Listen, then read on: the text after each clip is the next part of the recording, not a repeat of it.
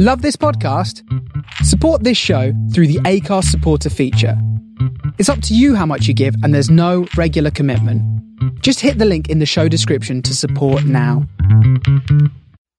Hello, genties and ladlemen of the audio radiance. This is Spider Robinson, coming to you with a hat full of bubbles, because I've just gotten a look at the size of the check Tony sent me, representing your donations to help my Jeannie in her battle with biliary cancer, and it produced in both of us what I can only call a smile of shock, a sort of happy brain freeze.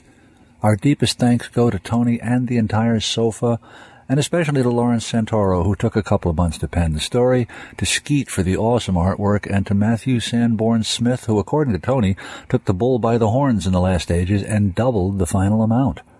My colleagues Neil Gaiman and John Scalzi also helped enormously with tweets, blogs, etc.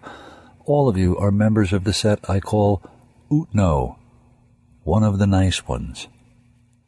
Jeannie and I will not forget your kindness and generosity, particularly in this economy. You can't know how much those dollars will help. Bless your hearts and at least 3 other vital organs of your choice.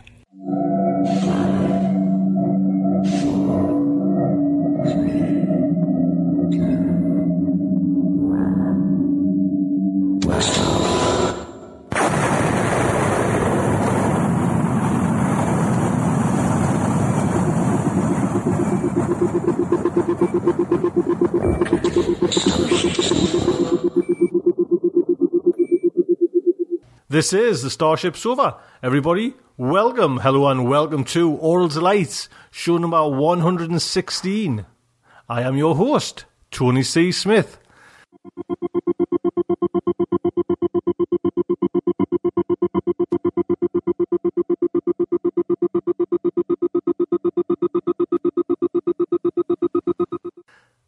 Hello and welcome, yes, that was Spider Robinson, as you guessed, and you know, it just makes everything worthwhile. You know, that was just what it was all for. That's why we kind of dug deep in our pockets and pulled out some cash, you know. So, again, thank you ever so much, everyone who donated to that Spider Robinson fund. Thank you. But that was 2009.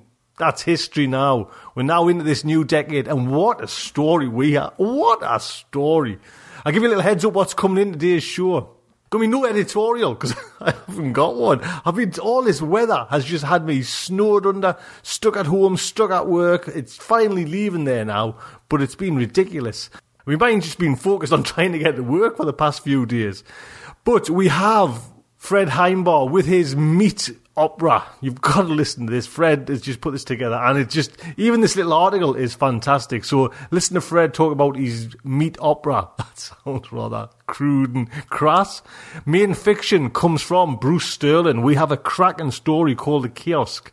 It came in the magazine of fantasy and science fiction in January 2007, and it's nearly 2 hours long, you know, so it's a kind of meaty story, but just honestly, headphones on, sit back and just wallow in this kind of great story. Then we have Film Talk by Rod Barnett. He's dipping into Avatar as well.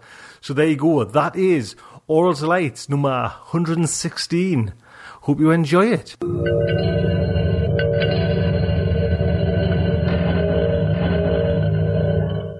So stepping straight into the ring, our next contestant is Mr. Fred Heimbar. He wrote this opera. You know what I mean? What a task. They're made out of meat. Meat? Meat. They're made out of meat. They're made out of meat. Years ago, a friend emailed me a link to a remarkable science fiction story by Terry Bisson called They're Made Out of Meat. I like to think that even during that first propitious reading, I sensed that story would change my life in profound ways. They're made out of meat. They're made out of meat. They're Made Out of Meat is remarkable for several reasons. It was nominated for a Nebula Award in 1991.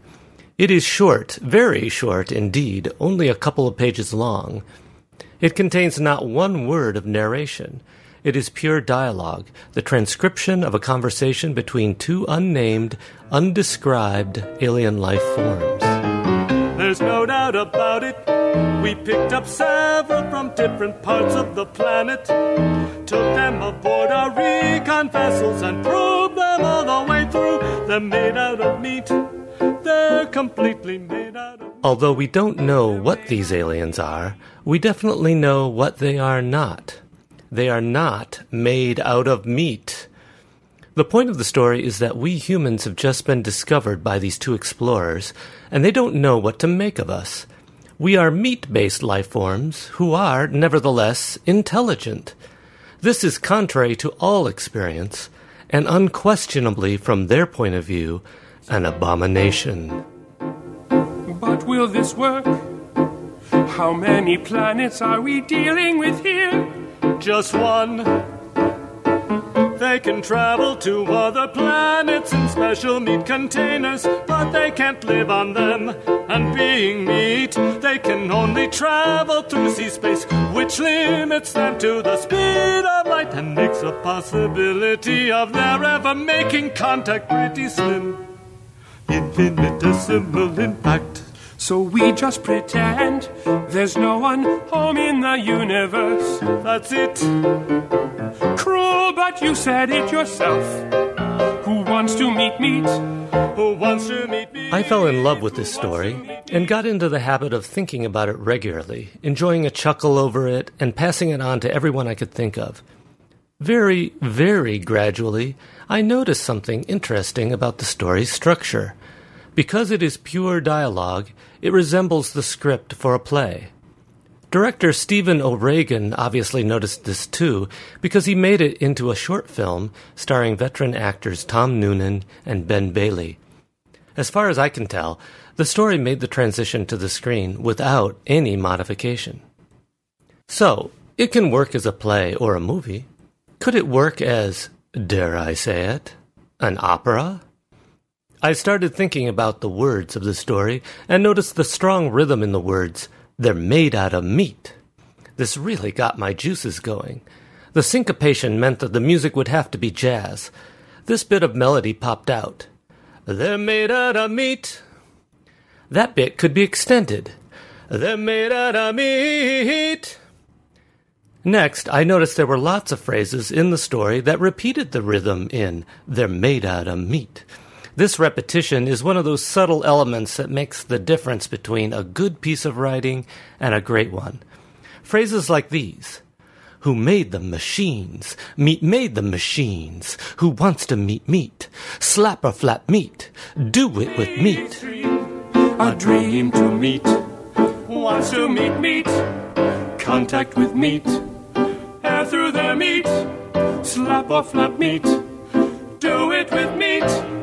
Talking to meat, dreaming meat, loving meat, conscious meat, thinking meat, made out of meat. With that, I had a start. But before proceeding, I needed permission. I sent Terry Bisson a long, lawyerly email outlining a proposal, which he ignored. 2 weeks later, I tried another strategy, a 3-sentence message, which earned me the reply I wanted. I guess I should have known the author of They're Made Out of Meat would prefer brevity.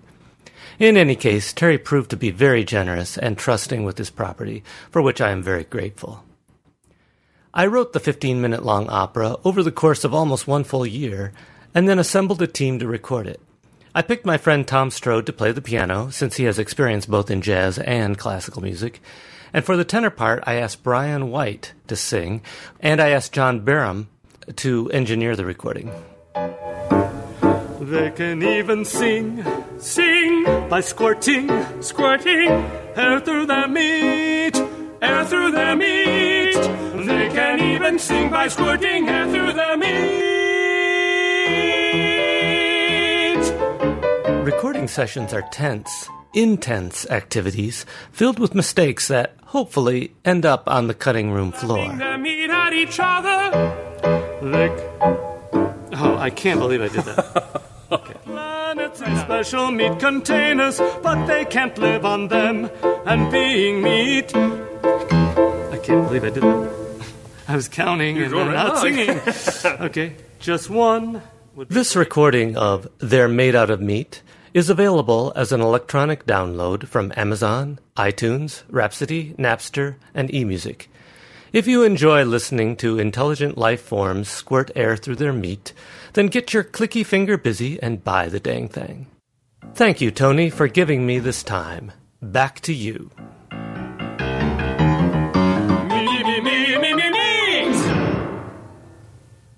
Yeah, that's meaty. Meaty. There you go. Please go out and treat yourselves to a little bit of opera. You know what I mean? It's from our very own Fred Heimbo. That's fantastic. I'll put a link on. If Fred sends us over a link, I'll put a link on to this opera so you can go and buy it. So the main fiction is Bruce Sterling's The Kiosk. Bruce Sterling, man doesn't need any introduction, but he's won, the Clark Award in 2000 for his novel Distraction. His Bicycle Repairman won the Hugo in 1997.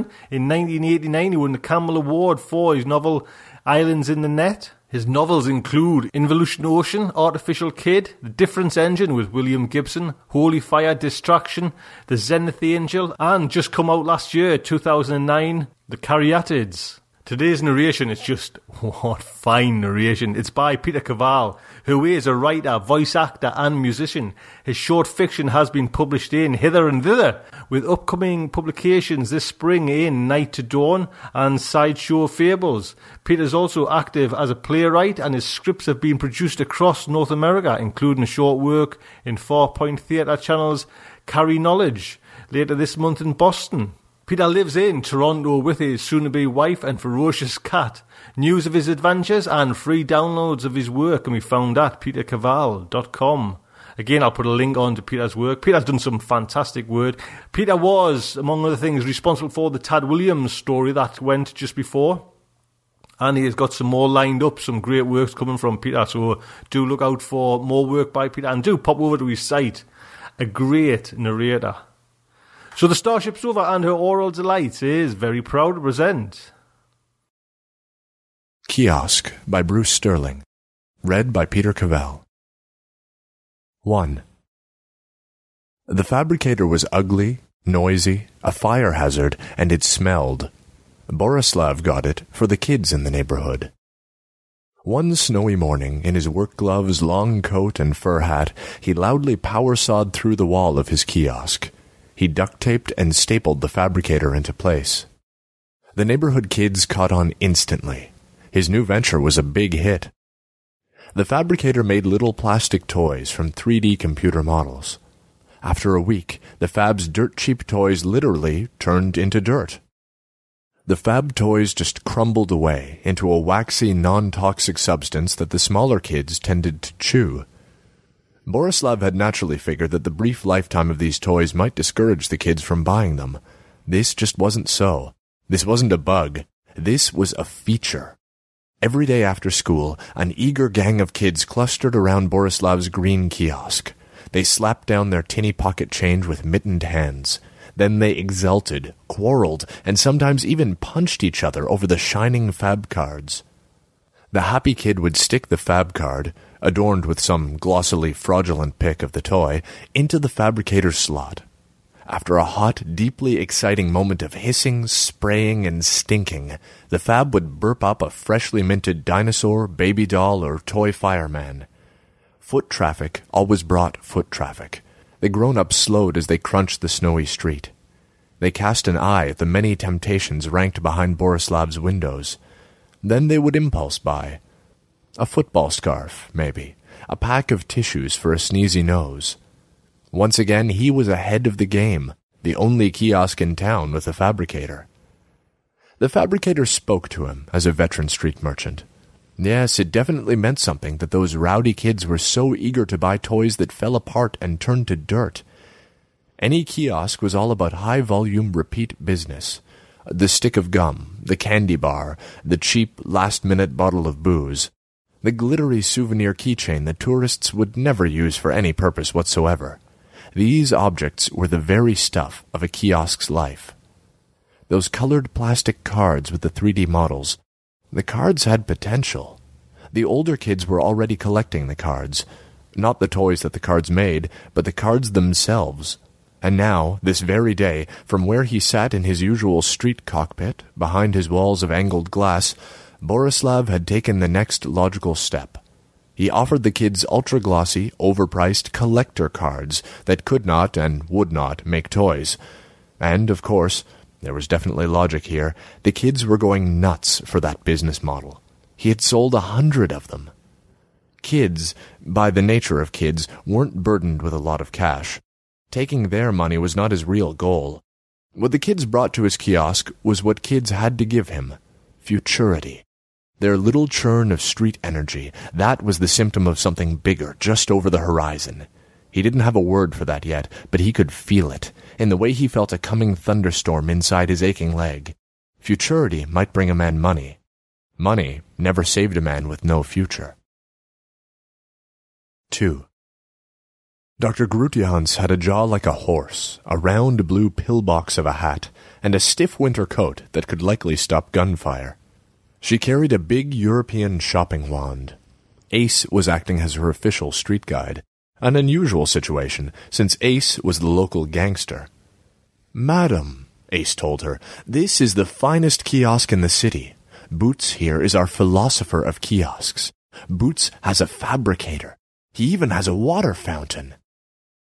Dr. Grutjans carefully photographed the water fountain's copper pipe, plastic splash basin, and disposable paper pop-out cups. "Did my guide just call you Boots?" she said.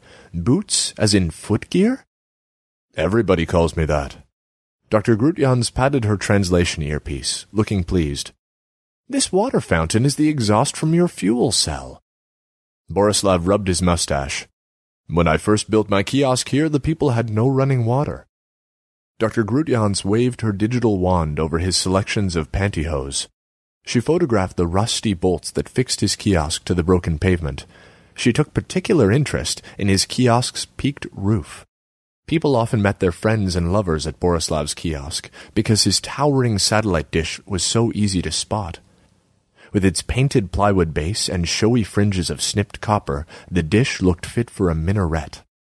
"Please try on this pretty necklace, madame. Made by a fine artist. She lives right up the street. Very famous, artistic, valuable, regional, handmade." "Thank you, I will. Your shop is a fine example of the local small-to-micro-regional enterprise.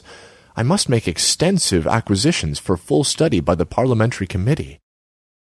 Borislav swiftly handed over a sheet of flimsy. Ace peeled off a gaping plastic bag and commenced to fill it with candy bars, placemats, hand-knitted socks, peasant dolls in vests and angular headdresses, and religious war press-on tattoos. "He has such variety, madame, such unusual goods." Borislav leaned forward through his cash window, so as to keep Dr. Grutjans engaged as Ace crammed her bags. "Madame, I don't care to boast about my modest local wares, because whatever I sell is due to the people. You see, dear Dr. Madame, every object desired by the colorful local people has a folk tale to tell us." Dr. Grutjans' pillbox hat rose as she lifted her brows. "A folk tale, did you say?"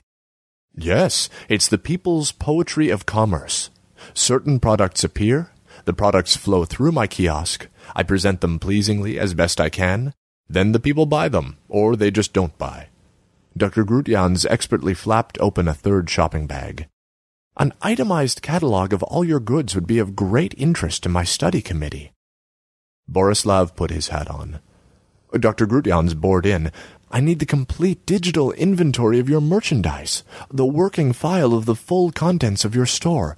Your commercial records from the past 5 years will be useful in spotting local consumer trends." Borislav gazed around his thickly packed shelving. "You mean you want a list of everything I sell in here? Who would ever find the time?" "It's simple. You must have heard of the European Unified Electronic Product Coding System."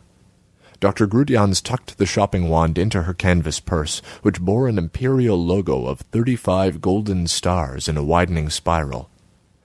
"I have a smart ink brochure here, which displays in your local language. Yes, here it is. A partial introduction to EU EPCS regulatory adoption procedures. Borislav refused her busily flashing inkware. Oh yes, word gets around about that electric barcoding nonsense. Those fancy radio ID stickers of yours. Yes, I'm sure those things are just fine for rich foreign people with shopping wands. Sir, if you sensibly deployed this electronic tracking system, you could keep complete real-time records of all your merchandise. Then you would know exactly what's selling and what not. You could fully optimize your product flow, reduce waste, maximize your profit, and benefit the environment through reduced consumption. Borislav stared at her. You've given this speech before, haven't you? Of course I have. It's a critical policy issue. The modern Internet of Things authenticates goods, reduces spoilage, and expedites secure cross-border shipping. Listen, Madame Doctor, your fancy bookkeeping won't help me if I don't know the soul of the people. I have a little kiosk. I never compete with those big, faceless mall stores. If you want that sort of thing, go shop in your 5-star hotel. Dr. Grutians lowered her sturdy purse, and her sharp face softened into lines of piety. I didn't mean to violate your quaint local value system. Of course, we fully respect your cultural differences, although there will be many tangible benefits when your regime fully harmonizes with European procedures. My regime, is it? Ha! Borislav thumped the hollow floor of his kiosk with his cane. This stupid regime crashed all their government computers, along with crashing our currency, I might add. Those crooks couldn't run that fancy system of yours in 1,000 years. A comprehensive debate on this issue would be fascinating. Dr. Grutians waited expectantly, but, to her disappointment, no such debate followed. Time presses, she told him at last. May I raise the subject of a complete acquisition? Borislav shrugged. I never argue with a lady or a paying customer. Just tell me what you want.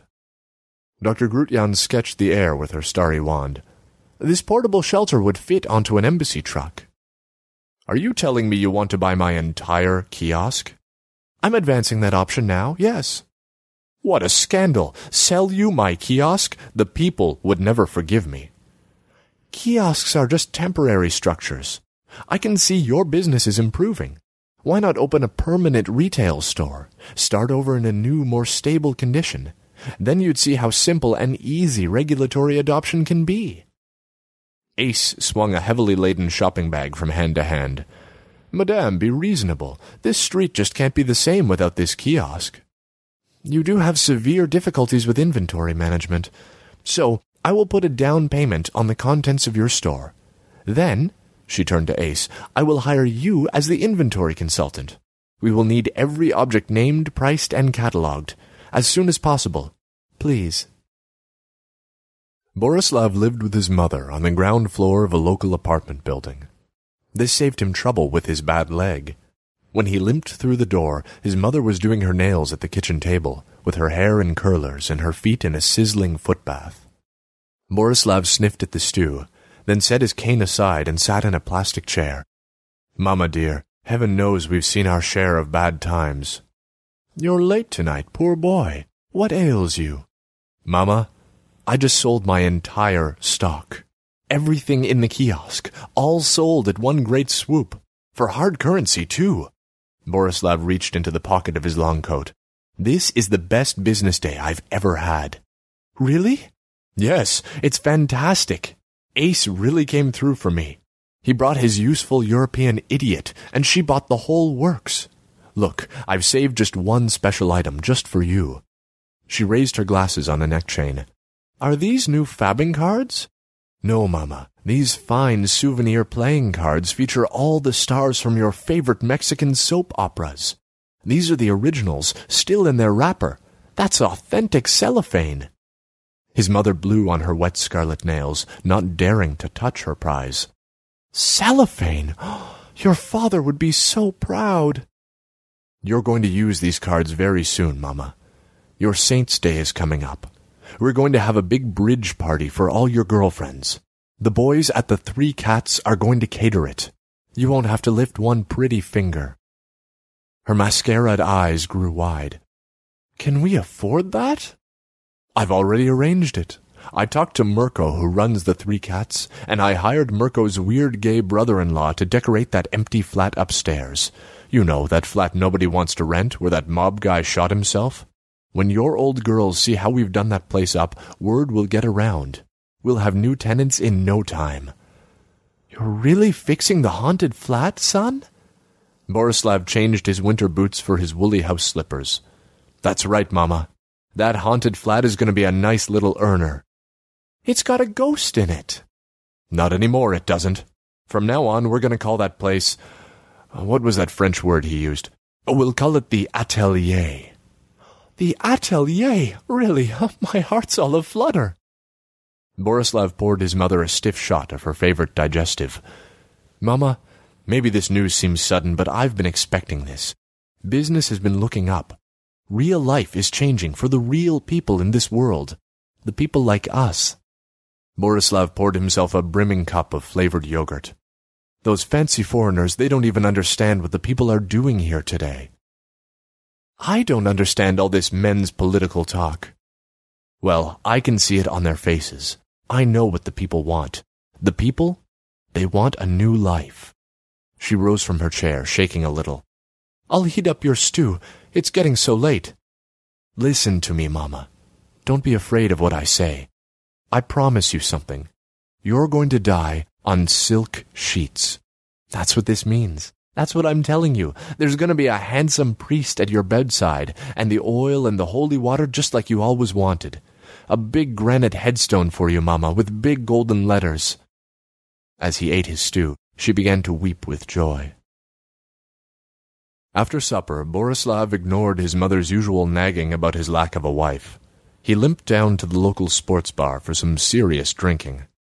Borislav didn't drink much anymore, because the kiosk scanned him whenever he sat inside it. It used a cheap superconductive loop, woven through the fiberboard walls. The loop's magnetism flowed through his body, revealing his bones and tissues on his laptop screen.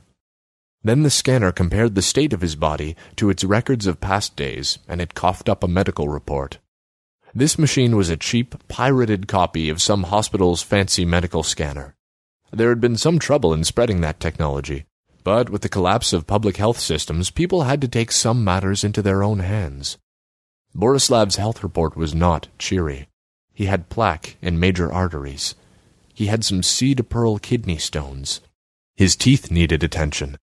Worst of all, his right leg had been wrecked by a landmine. The shin bone had healed with the passing years, but it had healed badly. The foot below his old wound had bad circulation. Age was gripping his body, visible right there on the screen. Though he could witness himself growing old, there wasn't much he could do about that. Except, that is, for his drinking. Borislav had been fueled by booze his entire adult life, but the alcohol's damage was visibly spreading through his organs. Lying to himself about that obvious fact simply made him feel like a fool.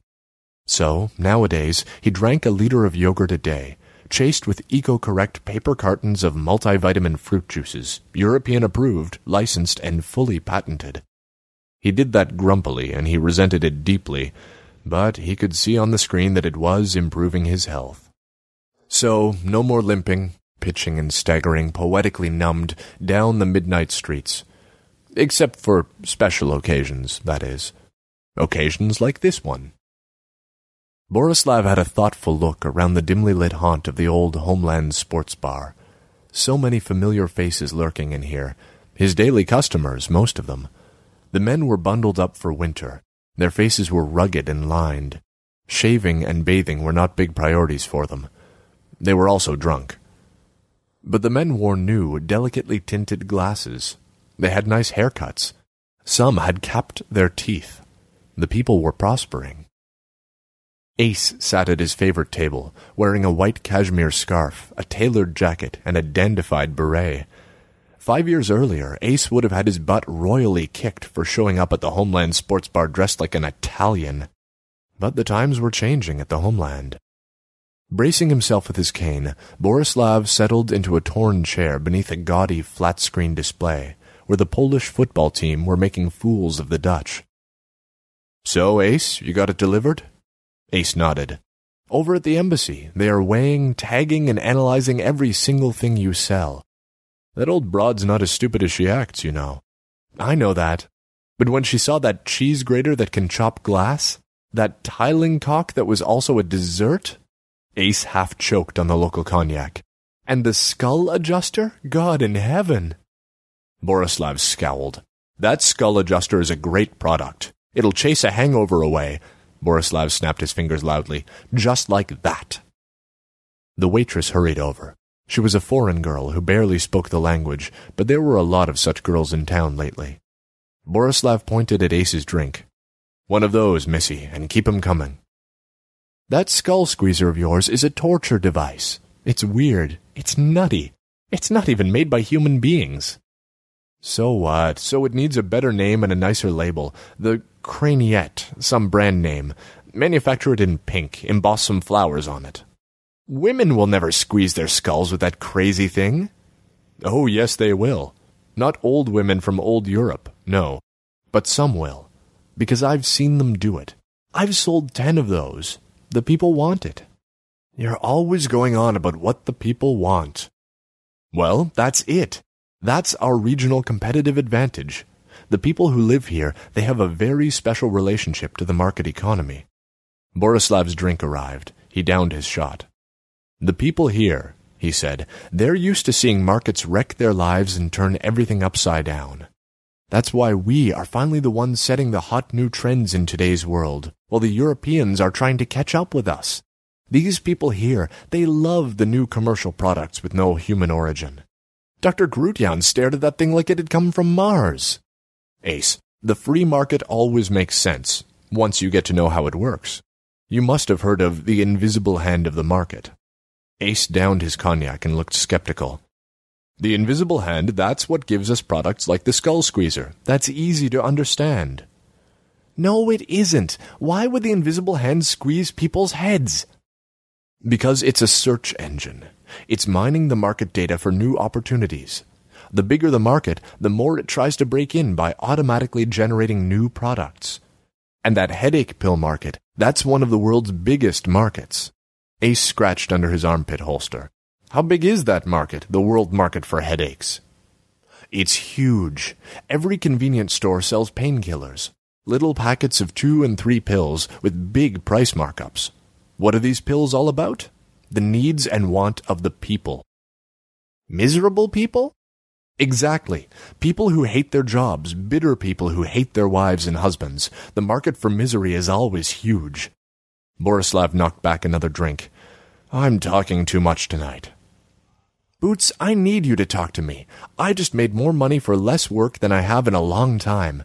Now I'm even on salary inside a foreign embassy. This situation's getting serious. I need to know the philosophy, how an invisible hand makes real things. I gotta figure that out before the Europeans do. It's a market search engine for an Internet of Things. Ace lifted and splayed his fingers. Look, tell me something I can get my hands on. You know, something that a man can steal. Say you type 2 words at random. Any 2 words. Type those 2 words into an Internet search engine. What happens? Ace twirled his shot glass. Well, a search engine always hits on something, that's for sure. Something stupid, maybe, but always something. That's right. Now, imagine you put 2 products into a search engine for things. So let's say it tries to sort and mix together a parachute and a pair of shoes. What do you get from that kind of search? Ace thought it over. I get it. You get a shoe that blows up a plane. Borislav shook his head. No. See, that is your problem right there. You're in the racket. You're a fixer. So you just don't think commercially. How can I outthink a machine like that? You're doing it right now, Ace. Search engines have no ideas, no philosophy. They never think at all. Only people think and create ideas. Search engines are just programmed to search through what people want. Then they just mix and match and spit out some results. Endless results. Those results don't matter, though, unless the people want them. And here, the people want them. The waitress brought a bottle, peppered sauerkraut, and a leathery loaf of bread. Ace watched her hips sway as she left. Well, as for me, I could go for some of that. Those Iraqi chicks have got it going on. Borislav leaned on his elbows and ripped up a mouthful of bread. He poured another shot, downed it, then fell silent as the booze stole up on him in a rush. He was suddenly done with talk. Talk wasn't life. He'd seen real life. He knew it well. He'd first seen real life as a young boy, when he saw a whole population turned inside out. Refugees, the unemployed, the dispossessed, people starting over with pencils in a tin cup, scraping a living out of suitcases. Then people moving it to stalls and kiosks. Transition, that's what they named that kind of life, as if it were all going somewhere in particular. The world changed a lot in a transition. Life changed. But the people never transitioned into any rich nation's notion of normal life. In the next big transition, the 21st century one, the people lost everything they had gained. When Borislav crouched back, maimed from the outbreak of shooting and looting, he threw a mat on the sidewalk. He sold people boots. The people needed his boots, even indoors, because there was no more fuel in the pipelines and the people were freezing. Come summer, he got hold of a car. Whenever there was diesel or biofuel around, he sold goods straight from its trunk. He made some street connections. He got himself a booth on the sidewalk. Even in the rich countries, the lights were out and roads were still. The sky was empty of jets. It was a hard transition. Civilization was wounded. Then a contagion swept the world. Economic depression was bad, but a plague was a true horseman of the apocalypse. Plague thundered through a city.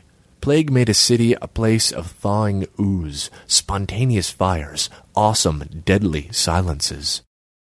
Borislav moved from his booth into the freezing wreck of a warehouse, where the survivors sorted and sold the effects of the dead. Another awful winter. They burned furniture to stay warm. When they coughed, people stared in terror at their handkerchiefs. Food shortages, too, this time. The dizzy edge of famine. Crazy times. He had nothing left of that former life but his pictures. During the mayhem, he took thousands of photographs. That was something to mark the day, to point a lens, to squeeze a button when there was nothing else to do, except to hustle or sit and grieve or jump from a bridge. He still had all those pictures, every last one of them. Everyday photographs of extraordinary times. His own extraordinary self. He was young, gaunt, wounded, hungry, burning-eyed. As long as a man could recognize his own society, then he could shape himself to fit its circumstances. He might be a decent man, dependable, a man of his word, but when the society itself was untenable, when it just could not be sustained, then normality cracked like a cheap plaster mask. Beneath the mask of civilization was another face, the face of a cannibal child. Only hope mattered then.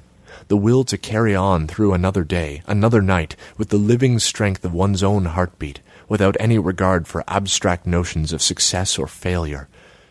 In real life, to live was the only real. In the absence of routine, in the vivid presence of risk and suffering, the soul grew. Objects changed their primal nature. Their value grew as keen as tears, as keen as kisses. Hot water was a miracle. Electric light meant instant celebration. A pair of boots was the simple, immediate reason that your feet had not frozen and turned black. A man who had toilet paper, insulation, candles, he was the people's hero. When you handed a woman a tube of lipstick, her pinched and pallid face lit up all over. She could smear that scarlet on her lips, and when she walked down the darkened street, it was as if she were shouting aloud, as if she were singing. When the plague burned out, it was a flu, and it was a killer, but it was not so deadly as the numb despair it inspired. Then a profiteer's fortune beckoned to those tough enough to knock heads and give orders. Borislav made no such fortune. He knew very well how such fortunes were made, but he couldn't give the orders. He had taken orders himself once. Those were orders he should never have obeyed. Like a stalled train, civilization slowly rattled back into motion, with its usual burden of claptrap.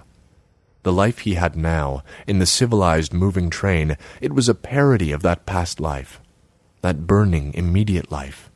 He had even been in love then. Today he lived inside his kiosk. It was a pretty nice kiosk today. Only a fool could fail to make a living in good times. He took care, he improvised, so he made a profit. He was slowly buying up some flats in an old apartment building. An ugly, unloved place, but sturdy and well located. When old age stole over him, when he was too weak to hustle in the market anymore, then he would live on the rents. A football team scored on the big flat screen. The regulars cheered and banged their flimsy tables.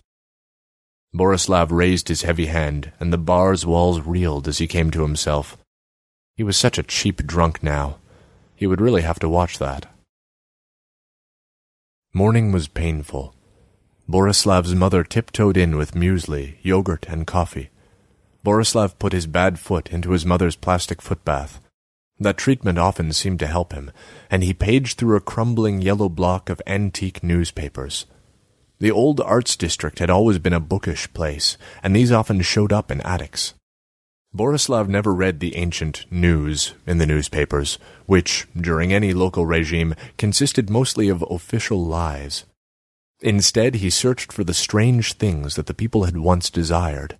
3 huge universal dead phenomena haunted these flaking pages: petroleum cars, cinema, and cigarettes. The cars heavily dragged along their hundreds of objects and services: fuels, pistons, mufflers, makers of sparks. The cigarettes had garish paper packages with lighters, humidors, and special trays just for their ashes. As for the movie stars, they were driving the cars and smoking the cigarettes. The very oldest newspapers were downright phantasmagoric. All the newspapers, with their inky, frozen graphics, seemed to scream at him from across their gulf of decades. The dead things harangued, they flattered, they shamed, they jostled each other on the paper pages. They bled margin space, they wept ink. These things were strange, and yet they had been desired. At first with a sense of daring, and then with a growing boldness, Borislav chose certain dead items to be digitally copied and revived. He re-released them into the contemporary flow of goods. For instance, by changing its materials and proportions, he'd managed to transform a Soviet-era desk telephone into a lightweight plastic rain hat. No one had ever guessed the origin of his experiments. Unlike the machine-generated new products, always slotted with such unhuman coolness into market niches, these revived goods stank of raw humanity, raw purpose, raw desire. Once there had been no internet, and no internet of things either, for that could only follow. There had only been the people. People wanting things, trying to make other people want their things. Capitalism, socialism, communism, those mattered little enough. They were all period arrangements in a time that had no internet. The day's quiet study restored Borislav's good spirits. Next morning, his mother recommenced her laments about her lack of a daughter-in-law. Borislav left for work. He found his kiosk pitifully stripped and empty, with a closed sign in its damp-spotted window. A raw hole loomed in the wall where the fabricator had been torn free. This sudden loss of all his trade goods gave him a lofty thrill of panic. Borislav savored that for a moment, then put the fear behind him. The neighborhood still surrounded his kiosk. The people would nourish it. He had picked an excellent location during the darkest days. Once he'd sold them dirty bags of potatoes here. They'd clamored for wilted carrots. This life was easy now. This life was like a good joke. He limped through the biometric door and turned on the lights. Now, standing inside, he felt the kiosk's true nature. A kiosk was a conduit. It was a temporary stall in the endless flow of goods. His kiosk was fiberboard and glue, recycled materials, green and modern. It had air filters, insulated windows, a rugged little fuel cell, efficient lights, a heater grill in the floor. It had password-protected intrusion alarms. It had a medical scanner in the walls. It had smart ink wallpaper with peppy graphics. They had taken away his custom-shaped chair and his music player, loaded with a fantastic mashed-up mulch of the complete pop hits of the 20th century. He would have to replace those. That wouldn't take him long. He knelt on the bare floor and taped a thick sheet of salvaged cardboard over the wintry hole in his wall. A loud rap came at his window. It was Flecka the gypsy, one of his suppliers. Borislav rose and stepped outside, reflexively locking his door, since this was Flecka. Flecka was the least dependable of his suppliers, because Flecka had no sense of time. Flecka could make, fetch, or filch most anything, but if you dared to depend on his word, Flecka would suddenly remember the wedding of some gypsy cousin and vanish. "I heard about your good luck, Boots," grinned Flecka. "Is the maestro in need of new stock?" Borislav rapped the empty window with his cane. "It's as you see." Flecka slid to the trunk of his rusty car and opened it. "Whatever that is," said Borislav at once, "it's much too big."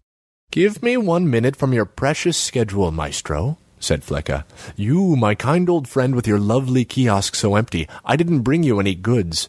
I brought you a factory. So improved, so new. That thing's not new, whatever it is. See, it's a fabricator. Just like the last fabricator I got for you, only this one is bigger, fancy, and much better. I got it from my cousin." "I wasn't born yesterday, Flecka." Flecka hustled under his back seat and brought out a sample. It was a rotund doll of the American actress Marilyn Monroe. The doll was still unpainted. It was glossily black. Marilyn Monroe, the ultimate retail movie star, was always recognizable due to her waved coif, her lip mole, and her torpedo-like bust. The passage of a century had scarcely damaged her shelf appeal. The woman had become an immortal cartoon, like Betty Boop. Flecka popped a hidden seam under Marilyn's jutting bust. Inside the black Marilyn doll was a smaller Marilyn doll, also jet black, but wearing less clothing. Then came a smaller, more risque little Marilyn, and then a smaller one yet, and finally a crudely modeled little Marilyn, shiny black, nude, and the size of Borislav's thumb. "Nice celebrity branding," Borislav admitted. "So what's this material?" It seemed to be black china. "It's not wax like that other fabricator. This is carbon. Little straws of carbon. It came with the machine." Borislav ran his thumbnail across the grain in the material. The black Marilyn doll was fabricated in ridges, like the grooves in an ancient gramophone record. Fabs were always like that. They jet-sprayed their things by piling up thin layers. They stacked them up like pancakes. Little straws of carbon. I never heard of that. "I'm telling you what my cousin told me. Little nanotubes, little nanocarbon, that's what he said." Flecka grabbed the round Marilyn doll like a football goalie, then raised both his hands overhead. Then, with all his wiry strength, he smacked the black doll against the rust-eaten roof of his car. Chips flew. "You've ruined her." "That was my car breaking," Flecka pointed out. "I made this doll this morning, out of old plans and scans from the net. Then I gave it to my nephew, a nice big boy. I told him to break the doll. He broke a crowbar on this doll." Borislav took the black doll again, checked for seams and detailing, and rapped it with his cane. "You sell these dolls to anyone else, Flecka?" "Not yet." "I could move a few of these. How much you asking?" Flecka spread his hands. "I can make more, but I don't know how to make the little straws of carbon. There's a tutorial inside the machine, but it's in Polish. I hate tutorials." Borislav examined the fabricator. The machine looked simple enough. It was a basic black shell, a big black hopper, a black rotating plate, a black spraying nozzle, and the black gearing of a 3D axis. "Why is this thing so black?" "It's nice and shiny, isn't it? The machine itself is made of little straws of carbon." "Your cousin got you this thing? Where's the brand name? Where's the serial number?" "I swear he didn't steal it. This fabricator is a copy, see? It's a pirate copy of another fabricator in Warsaw. But nobody knows it's a copy. Or, if they do, the cops won't be looking for any copies around this town, that's for sure." Borislav's doubts overflowed into sarcasm. "You're saying it's a fabricator that copies fabricators? It's a fabbing fabber, that's what you're telling me, Flecka?"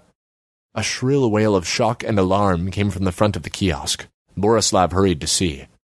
A teenage girl in a cheap red coat and yellow winter boots was sobbing into her cell phone. She was Jovanika, one of his best customers. "What's the matter?" he said. "Oh, it's you." Jovanika snapped her phone shut and raised a skinny hand to her lips. "Are you still alive, Mr. Boots?" "Why wouldn't I be alive?" "Well, what happened to you? Who robbed your store?" "I'm not robbed. Everything has been sold, that's all." Jovanika's young face screwed up in doubt, rage, frustration, and grief.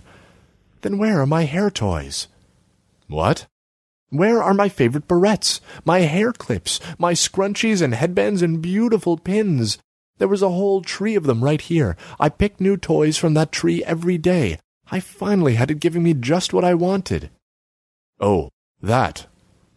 Borislav had sold the whirling rack of hair toys, along with its entire freight of goods. Your rack sold the best hair toys in town. So super and cool. What happened to it? And what happened to your store? It's broken. There's nothing left. That's true, Nitsa. You had a very special relationship with that interactive rack. But, well... Borislav groped for excuses, and with a leap of genius he found one. I'll tell you a secret. You're growing up now, that's what. I want my hair toys. Go get my rack right now. Hair toys are fine for the 9 to 15 age bracket. You're growing out of that market niche. You should be thinking seriously about earrings. Jovanika's hands flew to her earlobes. You mean, pierce my ears? Borislav nodded. High time. Mama won't let me do that. I can speak to your mama. You're getting to be a big girl now. Soon you'll have to beat the boys away with a stick. Jovanika stared at the cracks in the pavement. No, I won't. Yes, you will, said Borislav, hefting his cane reflexively. Flecka the gypsy had been an interested observer. Now he spoke up. Don't cry about your pretty things, because Boots here is the king of kiosks. He can get you all the pretty things in the world. Don't you listen to the gypsy, said Borislav. Listen, Jovanika, your old hair toy tree. I'm sorry, it's gone for good. You'll have to start over with a brand new one. It won't know anything about what you want. After all my shopping? That's terrible. Never you mind. I'll make you a different deal. Since you're getting to be such a big girl, you're adding a lot of value by making so many highly informed consumer choices. So, next time, there will be a new economy for you. I'll pay you to teach that toy tree just what you want to buy. Flecka stared at him. What did you just say? You want to pay this kid for shopping? That's right. She's a little kid. I'm not a little kid. Jovanika took swift offense. You're a dirty old gypsy. Jovanika is the early hair toy adopter, Flecka. She's the market leader here. Whatever hair toys Jovanika buys, all the other girls come and buy. So yeah, I'm going to cut her in on that action. I should have done that long ago. Jovanika clapped her hands. Can I have lots of extra hair toys instead of just stupid money? Absolutely, of course. Those loyal customer rewards will keep you coming back here when you ought to be doing your homework. Flecka marveled. It's completely gone to your head, cashing out your whole stock at once. A man of your age, too. The arts district never lacked for busybodies. Attracted by the little drama, 4 of them gathered round Borislav's kiosk. When they caught him glowering at them, they all pretended to need water from his fountain. At least his fountain was still working. Here comes my mamma, said Jovanika. Her mother, Ivana, burst headlong from the battered doors of a nearby block of flats. Ivana wore a belted house robe, a flung-on muffler, a heavy scarf, and brightly knitted woolen house slippers. She brandished a laden pillowcase. Thank God they haven't hurt you, said Ivana, her breath puffing in the chilly air. She opened her pillowcase. It held a steam iron, a hairdryer, an old gilt mirror, a nickeled hip flask, a ragged fur stole, and a lidded, copper-bottomed saucepan. Mr. Boots is all right, Mamma, said Jovanika. They didn't steal anything. He sold everything. You sold your kiosk? Said Ivana, and the hurt and shock deepened in her eyes. You're leaving us? It was business, Borislav muttered. Sorry for the inconvenience. It'll be a little while before things settle down. Honestly, I don't need these things. If these things will help you in any way, you're very welcome to them. Mama wants you to sell these things, Jovanika offered with a teen's oppressive helpfulness. Then you can have the money to fix your store. Borislav awkwardly patted the kiosk's fiberboard wall. Ivana, this old place doesn't look like much. So empty and with this big hole, but, well, I had some luck. Ma'am, you must be cold in those house slippers, said Flecka the gypsy. With an elegant swoop of his arm, he gestured at the gilt and glassed front counter of the Three Cats Cafe. May I get you a hot cappuccino? You're right, sir, it's cold here. Ivana tucked the neck of her pillowcase awkwardly over her arm. "I'm glad things worked out for you, Borislav." "Yes, things are all right, really." Ivana aimed a scowl at the passers-by, who watched with a lasting interest. "We'd better be going now, Nitsa." "Mama, I'm not cold. The weather's clearing up." "We're going." They left. Flecka picked at his discolored canine with his forefinger. "So, Maestro, what just happened there?" "She's a nice kid. She's hasty sometimes. The young are like that. That can't be helped." Borislav shrugged. "Let's talk our business inside." He limped into his empty kiosk. Flecka wedged in behind him and managed to slam the door. Borislav could smell the man's rich, goulash-tinged breath. "I was never inside one of these before," Flecka remarked, studying every naked seam for the possible point of a burglar's pry bar. "I thought about getting a kiosk for my own, but, well, a man gets so restless." "It's all about the product flow divided by the floor space. By that measure, a kiosk is super efficient retailing. It's just about as efficient as any sole proprietor can get. But it's a one-man enterprise. So, well, a man's just got to go it alone." Flecka looked at him with wise, round eyes. "That girl who cried so much about her hair, that's not your girl, is she?" "What? No. What happened to the father, then? The flu got him?" "She was born long after the flu, but yeah, you're right, her father passed away." Borislav coughed. "He was a good friend of mine, a soldier. Really good-looking guy. His kid is gorgeous." "So you didn't do anything about that? Because you're not a soldier, and you're not rich, and you're not gorgeous." "Do anything about what?" "A woman like that Ivana, she isn't asking for some handsome soldier or some rich guy boss. A woman like that, she wants maybe a pretty dress, maybe a dab of perfume, and something in her bed that's better than a hot water bottle." "Well, I've got a kiosk and a broken leg." "All us men have a broken leg. She thought you had nothing. She ran down here with anything she could grab for you, stuffed into her pillowcase. So you're not an ugly man, you're a stupid man." Flecka thumped his chest. "I'm the ugly man. Me. I've got 3 wives. The one in Bucharest, the one in Lublin, the wife in Linz isn't even a gypsy. They're going to bury me standing, Maestro. That can't be helped, because I'm a man. But that's not what you are. You're a fool." "Thanks for the free fortune-telling. You know all about this, do you? She and I were here during the hard times. That's what. She and I have a history." "You're a fanatic. You're a geek. I can see through you like the windows of this kiosk. You should get a life." Flecka thumped the kiosk's wallpaper and sighed aloud. "Look, life is sad, all right? Life is sad even when you do get a life. So, Boots, now I'm going to tell you about this fabricator of mine, because you got some spare money and you're going to buy it from me. It's a nice machine, very sweet. It comes from a hospital. It's supposed to make bones, so the tutorial is all about making bones, and that's bad because nobody buys bones. If you're deaf and you want some new little black bones in your ears, that's what this machine is for. Also, these black toys I made it with, I can't paint them. The toys are much too hard, so the paint breaks right off. Whatever you make with this fabricator, it's hard and black, and you can't paint it. And it belongs by rights inside some sick person. Also, I can't read the stupid tutorials. I hate tutorials. I hate reading." "Does it run on standard voltage?" "I got it running on DC off the fuel cell in my car." "Where's the feedstock?" "It comes in big bags. It's a powder. It's a yellow dust. The fab sticks it together somehow, with sparks or something. It turns the powder shiny black and knits it up real fast. That part I don't get. I'll be offering one price for your machine and all your feedstock." "There's another thing. That time when I went to Vienna, I gave you my word on that deal. We shook hands on it. That deal was really important. They really needed it, and they weren't kidding about it. And, well, I screwed up. Because of Vienna." "That's right, Flecka. You screwed up bad." "Well, that's my price. That's part of my price. I'm going to sell you this toy maker.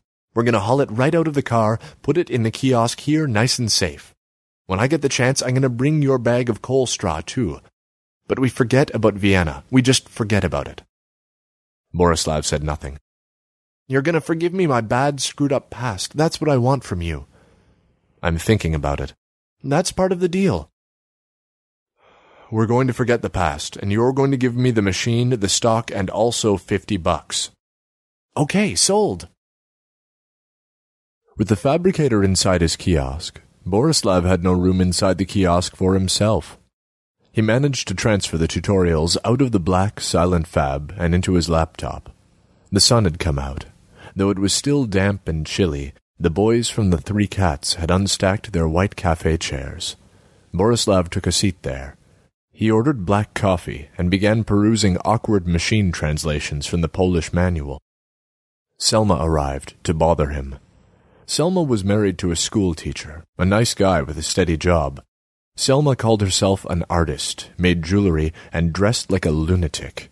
The school teacher thought the world of Selma, although she slept around on him and never cooked him a decent meal. "Why is your kiosk so empty? What are you doing just sitting out here?" Borislav adjusted the angle of his screen. "I'm seizing the means of production." "What did you do with all my bracelets and necklaces?" "I sold them." "All of them?" "Every last scrap." Selma sat down as if hit with a mallet. "Then you should buy me a glass of champagne." Borislav reluctantly pulled his phone and text-messaged the waiter. It was getting blustery, but Selma preened over her glass of cheap Italian red. "Don't expect me to replace your stock soon. My artwork's in great demand." "There's no hurry. I broke the luxury market across the river at the Intercontinental. The hotel store there will take all the bone ivory chokers I can make." Bone ivory chokers, they're the perennial favorite of ugly, aging tourist women with wattled necks. Borislav glanced up from his screen. "Shouldn't you be running along to your workbench?"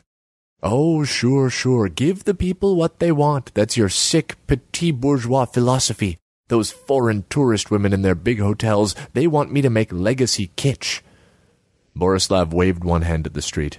"Well, we do live in the old arts district." "Listen, stupid, when this place was the young arts district, it was full of avant-gardists plotting revolution. Look at me for once. Am I from the museum?" Selma yanked her skirt to mid-thigh. "Do I wear little old peasant shoes that turn up at the toes?" "What the hell has gotten into you? Did you sit on your tack hammer?" Selma narrowed her coal-lined eyes. "What do you expect me to do with my hands and my artisan skills when you're making all kinds of adornments with fabricators? I just saw that stupid thing inside your kiosk there." Borislav sighed. "Look, I don't know. You tell me what it means, Selma." "It means revolution, that's what. It means another revolution." Borislav laughed at her. Selma scowled and lifted her kid-gloved fingers. "Listen to me. Transition number 1, when communism collapsed. The people took to the streets. Everything privatized. There were big market shocks." "I remember those days. I was a kid and you weren't even born then." Transition 2, when globalism collapsed. There was no oil. There was war and bankruptcy. There was sickness. That was when I was a kid. Borislav said nothing about that. All things considered, his own first transition had been a kinder time to grow up in. Then comes transition 3. Selma drew a breath. When this steadily increasing cybernetic intervention in manufacturing liberates a distinctly human creativity. Okay, what is that about? I'm telling you what it's about. You're not listening. We're in the third great transition. It's a revolution. Right now. Here. This isn't communism. This isn't globalism. This is the next thing after that. It's happening. No longer merely reacting to this influx of mindless goods, the modern artist uses human creative strength in the name of a revolutionary heterogeneity. Selma always talked pretentious, self-important drivel. Not quite like this, though. She'd found herself some new drivel. Where did you hear all that? I heard it here in this cafe. You're just not listening. That's your problem. You never listen to anybody. Word gets around fast in the arts community. I live here too, you know. I'd listen to your nutty blither all day if you ever meant business. Selma emptied her wineglass. Then she reached inside her hand-loomed artsy sweater. If you laugh at this, I'm going to kill you. Borislav took the necklace she offered him. Where's this from? Who sent you this? That's mine. I made it with my hands. Borislav tugged the tangled chain through his fingers. He was no jeweler, but knew what decent jewelry looked like. This was indecent jewelry. If the weirdest efforts of search engines looked like products from Mars, then this necklace was straight from Venus. It was slivers of pot metal, blobs of silver, and chips of topaz. It was jewelry straight out of a nightmare. Selma, this isn't your customary work. Machines can't dream. I saw this in my dreams. Oh, right, of course. Well, it was my nightmare, really. But I woke up. Then I created my vision. I don't have to make that cheap conventional crap, you know. I only make cheap junk because that's all you're willing to sell. Well, he had never spoken with frankness to Selma before, but the glittering light in her damp eyes made yesterday's habits seem a little slow-witted. Well, I wouldn't know what to charge for a work of art like this. Somebody would want this, though, right? Wouldn't they? She was pleading with him. Somebody? They would buy my new necklace, right? Even though it's different? No, this isn't the sort of jewelry that the people buy. This is the sort of jewelry that the people stare at, and probably laugh at, too. But then there would come one special person. She would really want this necklace. She would want this more than anything. She would have to have this thing at absolutely any price. I could make more like that, Selma told him, and touched her heart, because now I know where it comes from. 3. Borislav installed the fab inside the empty kiosk, perched on a stout wooden pedestal where its workings could be seen by the people. His first choices for production were, naturally, hair toys. Borislav borrowed some fancy clips from Jovanika and copied their shapes inside his kiosk with his medical scanner. Sure enough, the fabricator sprayed out shiny black replicas. Jovanika amused a small crowd by jumping up and down on them. The black clips themselves were well-nigh indestructible, but their cheap metal springs soon snapped. Whenever a toy broke, however, it was a simple matter to cast it right back into the fabricator's hopper. The fab chewed away at the black object with an ozone-like reek until the fabbed object became the yellow dust again. Straw right into gold. Borislav sketched out a quick business plan on the back of a Three Cats beer coaster. With hours of his labor, multiplied by price per gram, he soon established his point of profit. He was in a new line of work. With the new fabricator, he could copy the shapes of any small object he could scan. Of course, he couldn't literally copy everything. A puppy dog, a nice silk dress, a cold bottle of beer, those were all totally out of the question. But he could copy most anything that was made from some single, rigid material. An empty bottle, a fork, a trash can, a kitchen knife. The kitchen knives were an immediate hit. The knives were shiny and black, very threatening and scary, and it was clear that they would never need sharpening. It was also delightful to see the fabricator mindlessly spitting up razor-sharp knives. The kids were back in force to watch the action, and this time even the grown-ups gathered and chattered. To accommodate the eager crowd of gawkers, the Three Cats boys set out their chairs and tables, and even their striped overhead canopy, as cheery as if it were summer. The weather favored them. An impromptu block party broke out. Mirko from the Three Cats gave him a free meal. "I'm doing very well by this," Mirko said. "You've got yourself a 9-days wonder here. This sure reminds me of when Transition 2 was ending. Remember when those city lights came back on? Brother, those were great days." 9 days won't last long. I need to get back inside that kiosk like normal again. "It's great to see you out and about, mixing it up with us, Boots. We never talk anymore." Mirko spread his hands in apology, then scrubbed the table. "I run this place now. It's the pressure of business. That's all my fault." Borislav accepted a payment from a kid who'd made himself a rock-solid black model dinosaur. "Mirko, do you have room for a big vending machine here by your cafe? I need to get that black beast out of my kiosk. The people need their sticks of gum." "You really want to build some vendorizing thing out here? Like a bank machine?" "I guess I do, yeah. It pays." "Boots, I love this crowd you're bringing me, but why don't you just put your machine wherever they put bank machines? There are hundreds of bank machines." Mirko took his empty plate. "There are millions of bank machines. Those machines took over the world." 4. Days passed. The people wouldn't let him get back to normal. It became a public sport to see what people would bring in for the fabricator to copy. It was common to make weird things as gag gifts. A black, rock-solid spray of roses, for instance. You could hand that black bouquet to your girlfriend for a giggle, and if she got huffy, then you could just bring it back, have it weighed, and get a return deposit for the yellow dust. The ongoing street drama was a tonic for the neighborhood.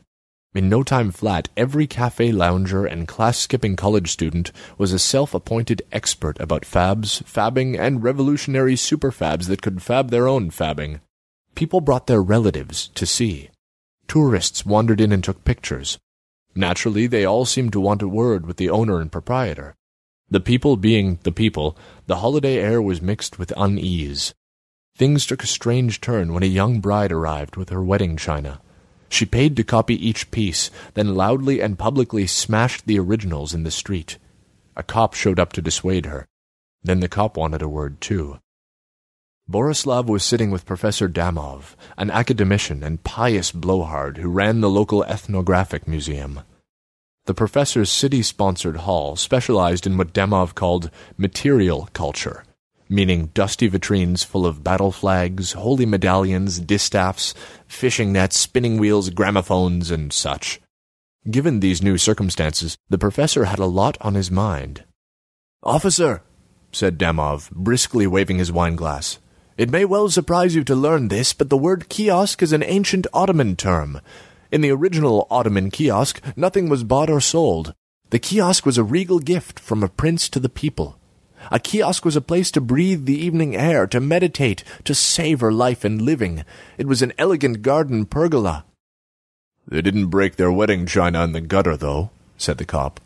"Oh, no, on the contrary. If a bride misbehaved in those days, she'd be sewn into a leather sack and thrown into the Bosphorus." The cop was mollified, and he moved right along, but soon a plainclothes cop showed up and took a prominent seat inside the Three Cats Cafe. This changed the tone of things. The police surveillance proved that something real was happening. It was a kind of salute. Dusk fell. A group of garage mechanics came by, still in their grimy overalls, and commenced a deadly serious professional discussion about fabbing trolley parts. A famous stage actor showed up with his entourage to sign autographs and order drinks for all his friends. Some alarmingly clean-cut university students appeared. They weren't there to binge on beer. They took a table, ordered Mirko's cheapest pizza, and started talking in points of order. Next day, the actor brought the whole cast of his play, and the student radicals were back in force. They took more tables with much more pizza. Now they had a secretary and a treasurer. Their ringleaders had shiny black political buttons on their coats. A country bus arrived and disgorged a group of farmers. The peasants made identical copies of something they were desperate to have, yet anxious to hide from all observers. Ace came by the bustling cafe. Ace was annoyed to find he had to wait his turn for any private word with Borislav. "Calm down, Ace. Have a slice of this pork pizza. The boss here's an old friend of mine, and he's in a generous mood." "Well, my boss is unhappy," Ace retorted. "There's money being made here, and he wasn't told about it." "Tell your big guy to relax. I'm not making any more money than I usually do at the kiosk. That should be obvious. Consider my rate of production. That machine can only make a few copies an hour." "Have you finally gone stupid? Look at this crowd." Ace pulled his shades off and studied the densely clustered cafe. Despite the lingering chill, a gypsy band was setting up, with accordions and trombones. "Okay, this proves it. See that wise guy sitting there with that undercover lieutenant? He's one of them." Borislav cast a sidelong glance at the rival gangster. The North River boy looked basically identical to Ace. The same woolly hat, cheap black sunglasses, jacket, and bad attitude, except for his sneakers, which were red instead of blue. "The River boys are moving in over here? They always wanted this turf. This is the lively part of the town." That River boy had some nerve. Gangsters had been shot in the Three Cats Cafe, and not just a few times either. It was a major local tradition. "I'm itching to whack that guy," Ace lied, sweating. "But, well, he's sitting over there with that cop. And a pet politician, too." Borislav wondered if his eyes were failing. In older days, he would never have missed those details. There was a whole little tribe of politicians filtering into the cafe and sitting near the mobster's table. The local politicians always traveled in parties, small, fractious parties. One of these local politicals was the Arts District's own national representative. Mr. Savage was a member of the Radical Liberal Democratic Party, a splinter clique of well-meaning, overeducated cranks. "I'm going to tell you a good joke, Ace. You can get 3 basic qualities with any politician: smart, honest, and effective. but you only get to pick 2. Ace blinked. He didn't get it. Borislav levered himself from his cafe chair and limped over to provoke a glad handling from Mr. Savage. The young lawyer was smart and honest, and therefore ineffective. However, Savage, being so smart, was quick to recognize political developments within his own district. He had already appropriated the shiny black button of the young student radicals. With an ostentatious swoop of his camel's hair coattails, Mr. Savage deigned to sit at Borislav's table. He gave Ace a chilly glare. "Is it necessary that we consort with this organized crime figure?" "He tried to get me fired from my job at the embassy," Ace accused him. "Yes, I did. It's bad enough that the criminal underworld infests our ruling party. We can't have the Europeans paying you off, too." "That's you all over, Savage, always sucking up to rich foreigners and selling out the guy on the street." "Don't flatter yourself, you jumped-up little crook. You're not the street. The people are the street." "Oh, so you got the people to elect you. You took office and you got a pretty haircut. Now you're going to wrap yourself in our flag, too? You're going to steal this last thing the people have left." Borislav cleared his throat. "I'm glad we have this chance for a frank talk here. The way I figure it, managing this fabbing business is going to take some smarts and finesse." The two of them stared at him. "You brought us here," Ace said, "for our smarts and finesse?" "Of course I did. You two aren't here by accident, and neither am I. If we're not pulling the strings around here, then who is?" The politician looked at the gangster. "There's something to what he says, you know. After all, this is Transition 3. "So," said Borislav, "knock it off with that tough talk and do some fresh thinking for once. You sound like your own grandfathers." Borislav had surprised himself with this outburst. Savage, to his credit, looked embarrassed, while Ace scratched uneasily under his woolly hat. "Well, listen, Boots," said Ace at last. "Even if you and me and your posh lawyer pal have us 3 nice transition beers together, that's a river boy sitting over there. What are we supposed to do about that?" "I am entirely aware of the criminal North River Syndicate," Mr. Savage told him airily. "My investigative committee has been analyzing their gang." "Oh, so you're analyzing, are you? They must be scared to death." "There are racketeering laws on the books in this country," said Savage, glowering at Ace. "When we take power and finally have our purge of the criminal elements in this society, we won't stop at arresting that one little punk in the cheap red shoes. We will liquidate his entire parasite class. I mean him, his nightclub singer girlfriend, his father, his boss, his brothers, his cousins, his entire football club. As long as there is one honest judge in this country, and there are some honest judges, there are always some, we will never rest. Never." "I've heard about your honest judges," Ace sneered. "You can spot 'em by the smoke columns when their cars blow up." "Ace, stop talking through your hat. Let me make it crystal clear what's at stake here."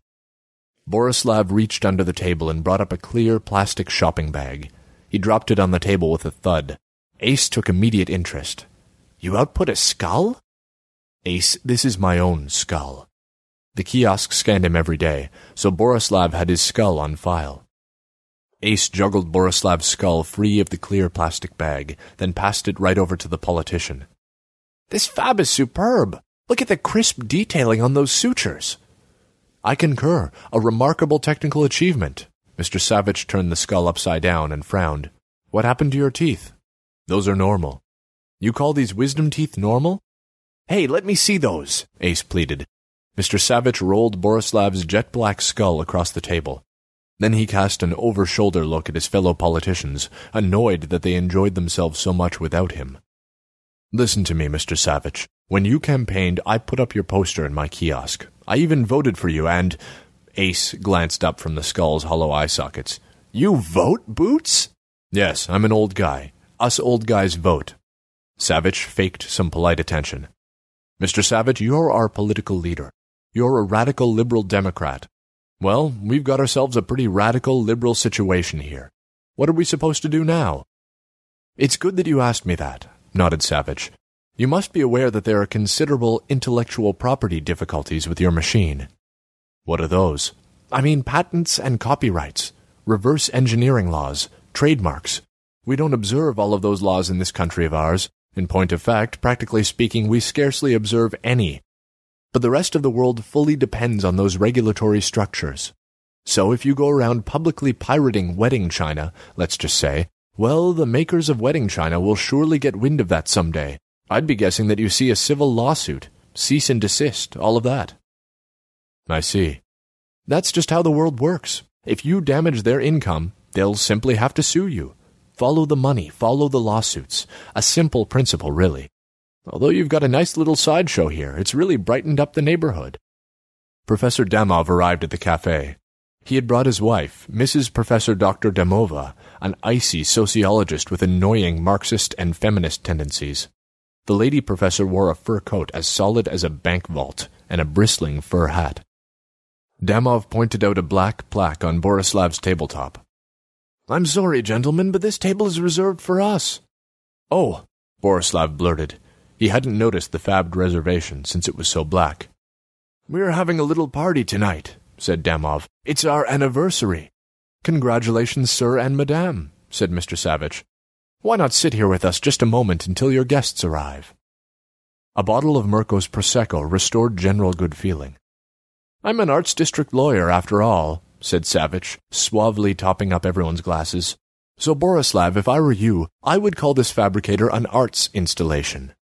"Really? Why?"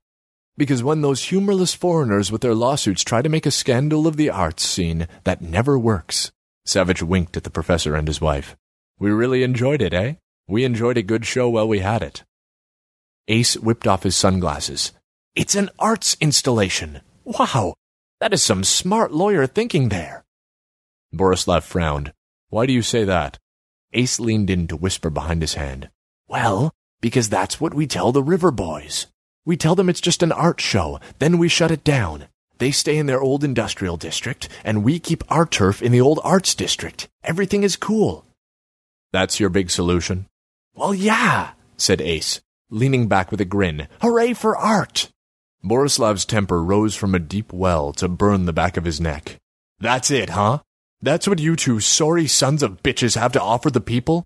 You just want to get rid of the thing. You want to put it out like spitting on a candle.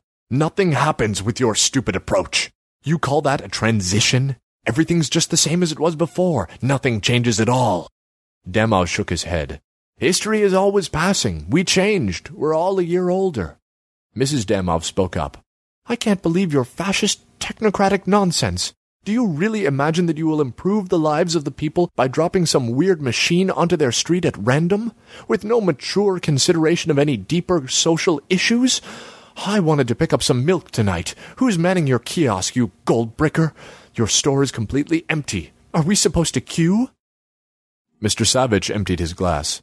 "Your fabricator is great fun, but piracy is illegal and immoral. Fair is fair, let's face it." "Fine," said Borislav, waving his arms. "If that's what you believe, then go tell the people. Tell the people in this cafe right now that you want to throw the future away. Go on, do it. Say you're scared of crime. Say they're not mature enough and they have to think it through. Tell the people they have to vote for that." "Let's not be hasty," said Savage. "Your sordid mechanical invention is useless without a social invention," said Mrs. Damova primly. "My wife is exactly correct," Damov beamed, "because a social invention is much more than gears and circuits. It's something like that kiosk. A kiosk was once a way to drink tea in a royal garden. Now it's a way to buy milk. That is social invention." He clicked her bubbling glass with his own. Ace mulled this over. "I never thought of it that way. Where can we steal a social invention? How do you copy one of those?" These were exciting questions. Borislav felt a piercing ray of mental daylight. "That European woman, what's her face? She bought out my kiosk. Who is she? Who does she work for?" "You mean Dr. Grutjans?" She's the Economic Affairs Liaison for a European Parliamentary Investigative Committee." "Right," said Borislav at once. "That's it. Me too. I want that. Copy me that. I'm the liaison for the Investigation Parliament something stupid or other." Savage laughed in delight. "This is getting good." "You, Mr. Savage, you have a Parliament Investigation Committee?" "Well, yes, I certainly do." "Then you should investigate this fabricator. You place it under formal government investigation. You investigate it all day and all night, right here on the street, in public. You issue public reports, and of course you make stuff. You make all kinds of stuff to investigate." Do I have your proposal clear? You are offering your fabricator to the government? Sure, why not? That's better than losing it. I can't sell it to you, I've got no papers for it. So sure, you can look after it. That's my gift to the people. Savage stroked his chin. This could become quite an international issue. Suddenly, Savage had the look of a hungry man about to sit at a bonfire and cook up a whole lot of sausages. Man, that's even better than making it a stupid art project, Ace enthused.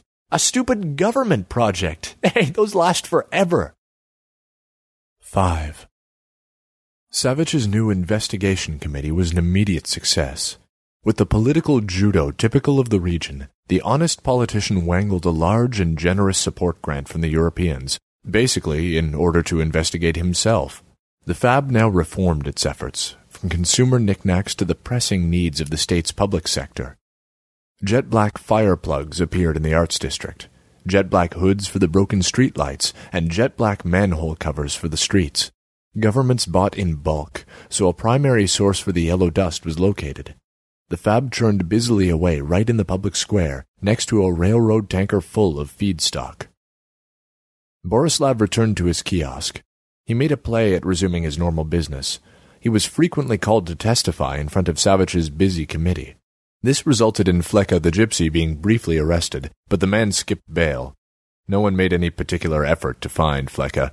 They certainly never had made much effort before. Investigation soon showed that the fabricator was stolen property from a hospital in Dansk.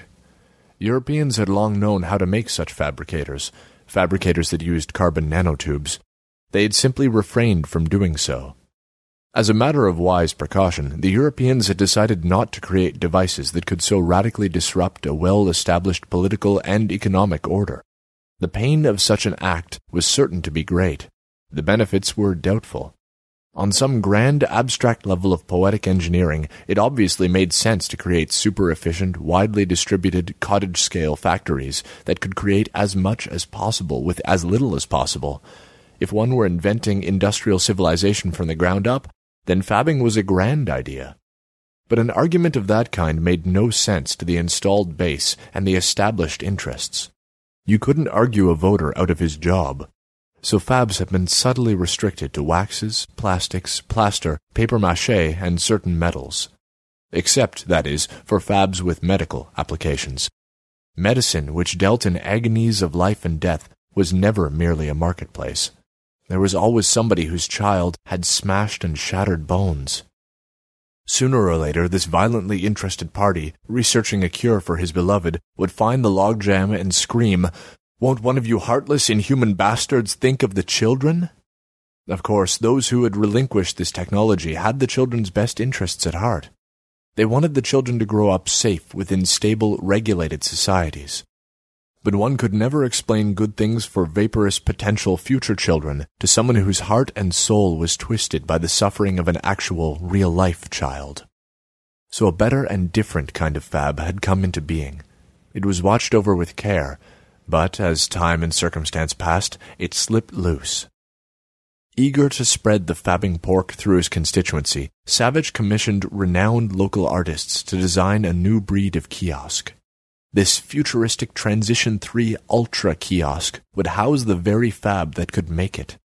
Working with surprising eagerness and speed, given that they were on government salary, these artisan designers created a new, official, state-supported fabbing kiosk, an alarmingly splendid, well-nigh monumental kiosk, half Ottoman pavilion, half Stalinist gingerbread, and almost 100% black carbon nanotubes, except for a few necessary steel bolts, copper wires, and brass staples.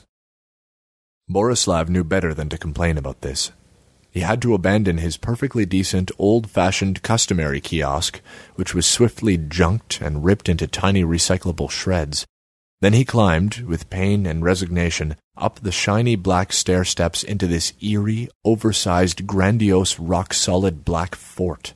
This black-paneled royal closet whose ornate computer calligraphic roof would make meteors bounce off it like grapple hail. The cheap glass windows fit badly. The new black shelves confused his fingers. The slick black floor sent his chair skidding wildly. The black carbon walls would not take paint, glue, or paper. He felt like an utter fool, But this kiosk hadn't been built for his convenience.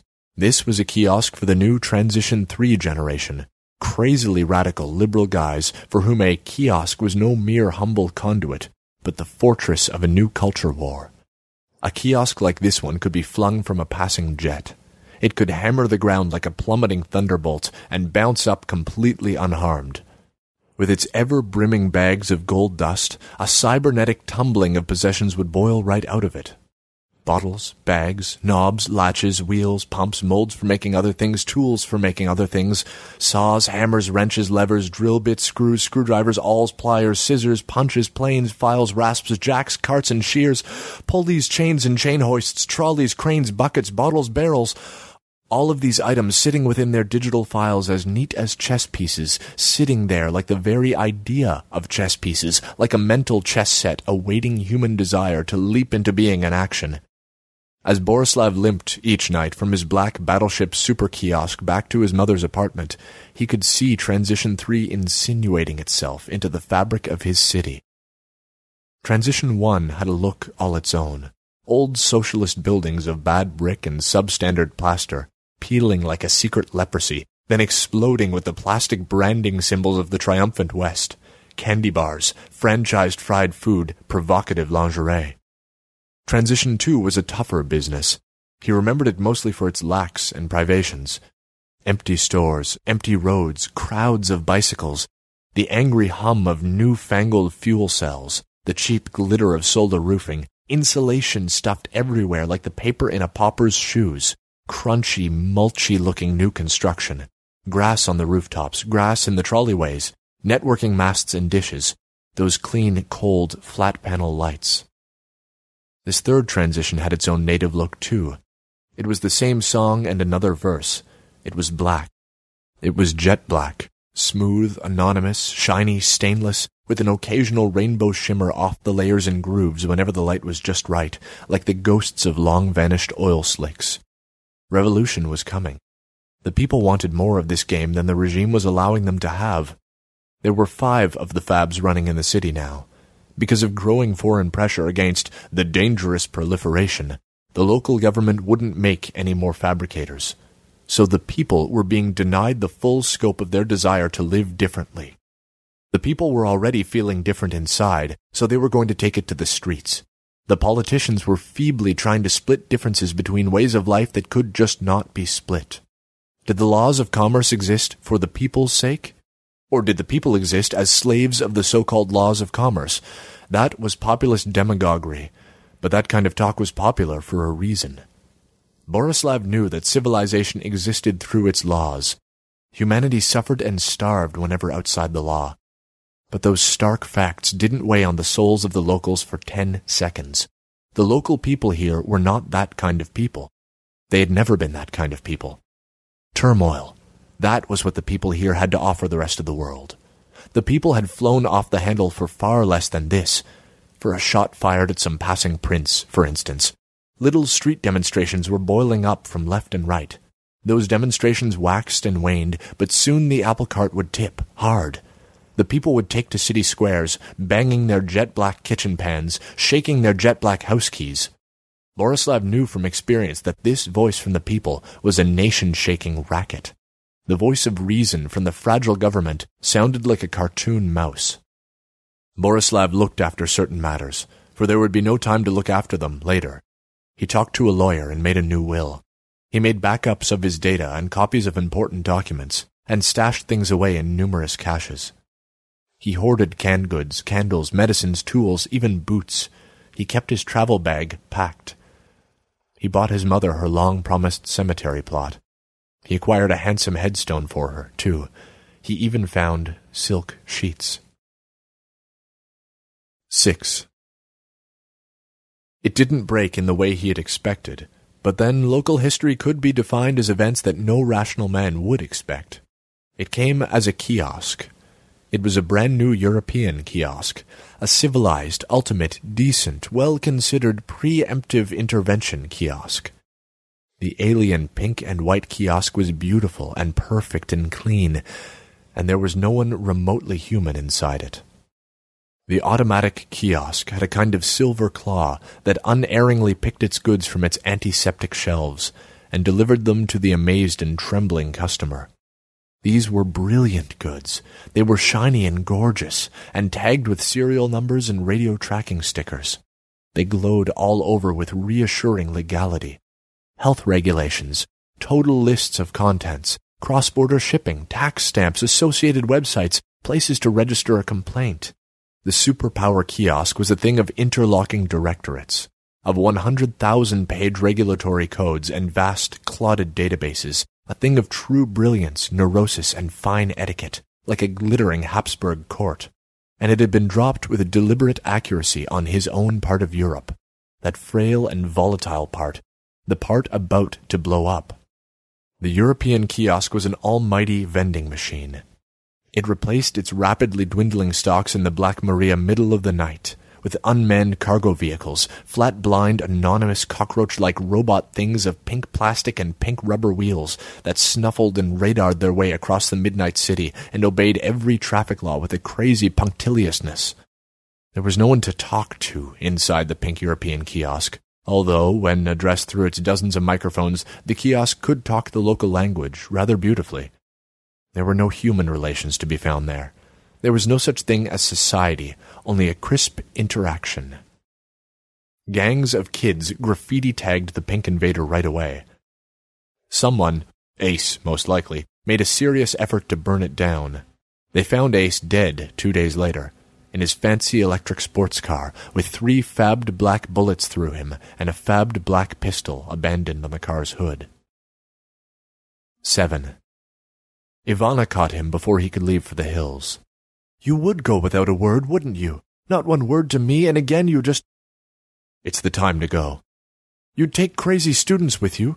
You'd take football bullies. You'd take tough guy gangsters. You'd take gypsies and crooks. You'd go there with anybody.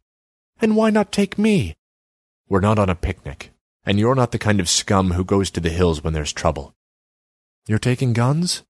You women never understand. You don't take carbines with you when they've got a black factory that can make carbines." Borislav rubbed his unshaven jaw. Ammo, yes, some ammo might be needed. Grenades, mortar rounds. He knew all too well how much of that stuff had been buried out in the hills since the last time. It was like hunting for truffles. And the landmines, those were what really terrified him, in an unappeasable fear he would take to his grave. Coming back toward the border, once, he and his fellow vigilantes, laden with loot, marching in step in the deep snow, each man tramping in another's sunken boot prints. Then a flat, lethal thing, with a chip, a wad of explosive, and a belly full of steel bolts, counted their passing footsteps. The virgin snow went blood-red. Borislav might have easily built such a thing himself. The shade tree plans for such guerrilla devices were everywhere on the net.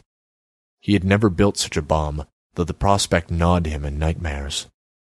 Crippled for life, back then, he had raved with high fever, freezing, starving, in a hidden village in the hills. His last confidant was his nurse. Not a wife, not a lover, not anyone from any army or any gang or any government. His mother. His mother had the only tie to him so profound that she would leave her city, leave everything, and risk starvation to look after a wounded guerrilla. She brought him soup. He watched her cheeks sink in day by day as she starved herself to feed him. "You don't have anyone to cook for you out there," Ivana begged. "You'd be leaving your daughter. You're leaving your mother." She had always been able to sting him that way. Once again, despite everything he knew, he surrendered. "All right then," he told her. "Fine, be that way, since you want it so much. If you want to risk everything, then you can be our courier. You go to the camp, and you go to the city. You carry some things for us. You never ask questions about the things." "I never ask questions. I never ask questions," she lied. They went to the camp, and she just stayed with him. She never left his side, not for a day or a night. Real life started all over for them, once again. Real life was a terrible business. 8. It no longer snowed much in the old ski villages. The weather was a real mess nowadays, and it was the summers you had to look out for. They set up their outlaw fab plant inside an abandoned set of horse stables. The zealots talked wildly about copying an infinite number of fabs, But that was all talk. That wasn't needed. It was only necessary to make and distribute enough fabs to shatter the nerves of the authorities. That was propaganda of the deed. Certain members of the government were already nodding and winking at their efforts. That was the only reason that they might win. The hustlers knew that if the weather vanes spun fast enough, the Byzantine cliques that ruled the State House would have to break up. There would be chaos, serious chaos. But then, after some interval, the dust would have to settle on a new arrangement of power players. Yesterday's staunch conservative, if he survived, would become the solid backer of the new regime. That was how it worked in these parts. In the meantime, however, some dedicated groups of damned fools would have to actually carry out the campaign on the ground. Out of any 10 people willing to do this, 7 were idiots. These 7 were dreamers, rebels by nature, unfit to run so much as a lemonade stand. 1 out of the 10 would be capable and serious. Another would be genuinely dangerous, a true immoral fanatic. The last would be the traitor to the group, the police agent, the coward, the informant. There were 30 people actively involved in the conspiracy, which naturally meant 21 idiots. Knowing what he did, Borislav had gone there to prevent the idiots from quarreling over nothing and blowing the effort apart before it could even start. The 3 capable men had to be kept focused on building the fabs. The fanatics were best used to sway and intimidate the potential informants. If they held the rebellion together long enough, they would wear down all the sane people. That was the victory. The rest was all details, where the devil lived. The idea of self-copying fabs looked great on a sheet of graph paper, but it made little practical sense to make fabs entirely with fabs. Worse yet, there were 2 vital parts of the fab that simply couldn't be fabbed at all. One was the nozzle that integrated the yellow dust into the black stuff. The other was the big recycler comb that chewed up the black stuff into the yellow dust. These 2 crucial components obviously couldn't be made of the yellow dust or the black stuff. Instead, they were made of precisely machined high-voltage European metals that were now being guarded like jewels. These components were way beyond the conspiracy's ability to create. 24 of the fabbing nozzles showed up anyway. They came through the courtesy of some foreign intelligence service. Rumor said the Japanese, for whatever inscrutable reason. They still had no recycling combs. That was bad. It confounded and betrayed the whole dream of fabs to make them with the nozzles but not the recycling combs. This meant that their outlaw fabs could make things, but never recycle them. A world with fabs like that would be a nightmare. It would slowly but surely fill up with horrible, polluting fab junk. Unusable, indestructible, rock-solid lumps of black slag. Clearly this dark prospect had much affected the councils of the original inventors. There were also many dark claims that carbon nanotubes had dire health effects, because they were indestructible fibers, something like asbestos. And that was true. Carbon nanotubes did cause cancer. However, they caused rather less cancer than several thousand other substances already in daily use. It took all summer for the competent men to bang together the first outlaw fabs. Then it became necessary to sacrifice the idiots in order to distribute the hardware. The idiots, shrill and eager as ever, were told to drive the fabs as far as possible from their original factory, then hand them over to sympathizers and scram. 4 of the 5 idiots were arrested almost at once. Then the camp was raided by helicopters. However, Borislav had fully expected this response. He had moved the camp. In the city, riots were underway. It didn't matter who won these riots, because rioting melted the status quo.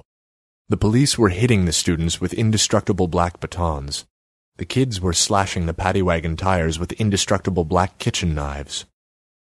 At one point, one of the fanatics had a major brainwave. He demanded that they send out dozens of fake black boxes that merely looked like fabs. There was no political need for their futuristic promises of plenty to actually work. This cynical scheme was much less work than creating real fabs, so it was swiftly adopted.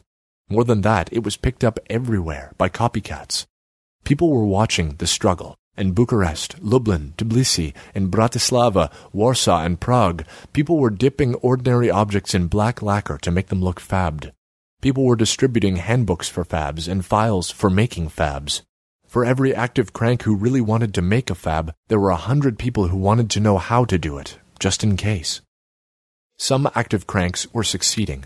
Those who failed became martyrs. As resistance spread like spilled ink, there were simply too many people implicated to classify it as criminal activity. Once the military contractors realized there were very good reasons to make giant fabs the size of shipyards, the game was basically over. Transition 3 was the new realpolitik. The new economy was the stuff of the everyday. The older order was over. It was something no one managed to remember, and no one wanted to manage to remember. The rest of it, quiet moves toward checkmate, and then the game just stopped. Someone tipped over the White King in such a sweet, subtle, velvety way that one would have scarcely guessed there had even been a White King to fight against at all. 9. Borislav went to prison. It was necessary that somebody should go. The idiots were only the idiots. The competent guys had quickly found good positions in the new regime. The fanatics had despaired of the new dispensation and had run off to nurse their bitter disillusionment. As a working rebel whose primary job had been public figurehead, Borislav was the reasonable party for public punishment. Borislav turned himself in to a sympathetic set of cops who would look much better for catching him. They arrested him in a blaze of publicity. He was charged with conspiracy, a rather merciful charge given the host of genuine crimes committed by his group. Those were the necessary, everyday crimes of any revolution movement, crimes such as racketeering, theft of services, cross-border smuggling, subversion and sedition, product piracy, copyright infringement, money laundering, fake identities, squatting inside stolen property, illegal possession of firearms, and so forth. Borislav and his various allies weren't charged with those many crimes. On the contrary, since he himself had been so loudly and publicly apprehended, those crimes of the others were quietly overlooked. While sitting inside his prison cell, which was not entirely unlike a kiosk, Borislav discovered the true meaning of the old term penitentiary. The original intention of prisons was that people inside them should be penitent people. Penitent people were supposed to meditate and contemplate their way out of their own moral failings. That was the original idea. Of course, any real modern penitentiary consisted mostly of frantic business dealings. Nobody owned much of anything inside the prison, other than a steel bunk and chance at the shower, so simple goods such as talcum powder loomed very large in the local imagination. Borislav, who fully understood street trading, naturally did very well at this. At least he did much better than the vengeful, mentally limited people who were doomed to inhabit most jails. Borislav thought a lot about the people in the jails. They, too, were the people, and many of those people were getting into jail because of him. In any transition, people lost their jobs. They were broke, they lacked prospects, so they did something desperate. Borislav did not much regret the turmoil he had caused the world, but he often thought about what it meant and how it must feel. Somewhere, inside some prison, was some rather nice young guy with a wife and kids, whose job was gone because the fabs took it away. This guy had a shaven head, an ugly orange jumpsuit, and appalling food, just like Borislav himself. But that young guy was in the jail with less good reason, and with much less hope, and with much more regret. That guy was suffering. Nobody gave a damn about him. If there was any justice, someone should mindfully suffer and be penitent because of the harsh wrong done that guy. Borislav's mother came to visit him in the jail. She brought printouts from many self-appointed sympathizers. The world seemed to be full of strange foreign people who had nothing better to do with their time than to email tender, supportive screeds to political prisoners. Ivana, something of a mixed comfort to him in their days of real life, did not visit the jail or see him. Ivana knew how to cut her losses when her men deliberately left her to do something stupid, such as volunteering for a prison. These strangers and foreigners expressed odd, truncated, malformed ideas of what he had been doing, because they were the voice of history. He himself had no such voice to give to history. He came from a small place under unique circumstances. People who hadn't lived there wouldn't understand it. Those who had lived there were too close to understand it. There was just no understanding for it. There were just the events. Events, transitions, new things like the black kiosks. These new kiosks, no matter where they were scattered in the world, they all had the sinister, strange, overly dignified look of his original black kiosk. Because the people had seen those kiosks. The people knew well what a black fabbing kiosk was supposed to look like. Those frills, those fringes, the peaked top, that was just how you knew one. That was their proper look. You went there to make your kids' baby shoes indestructible. The kiosks did what they did, and they were what they were. They were everywhere, and that was that. After 22 months, a decent interval, the new regime pardoned him as part of a general amnesty. He was told to keep his nose clean and his mouth shut. Borislav did that.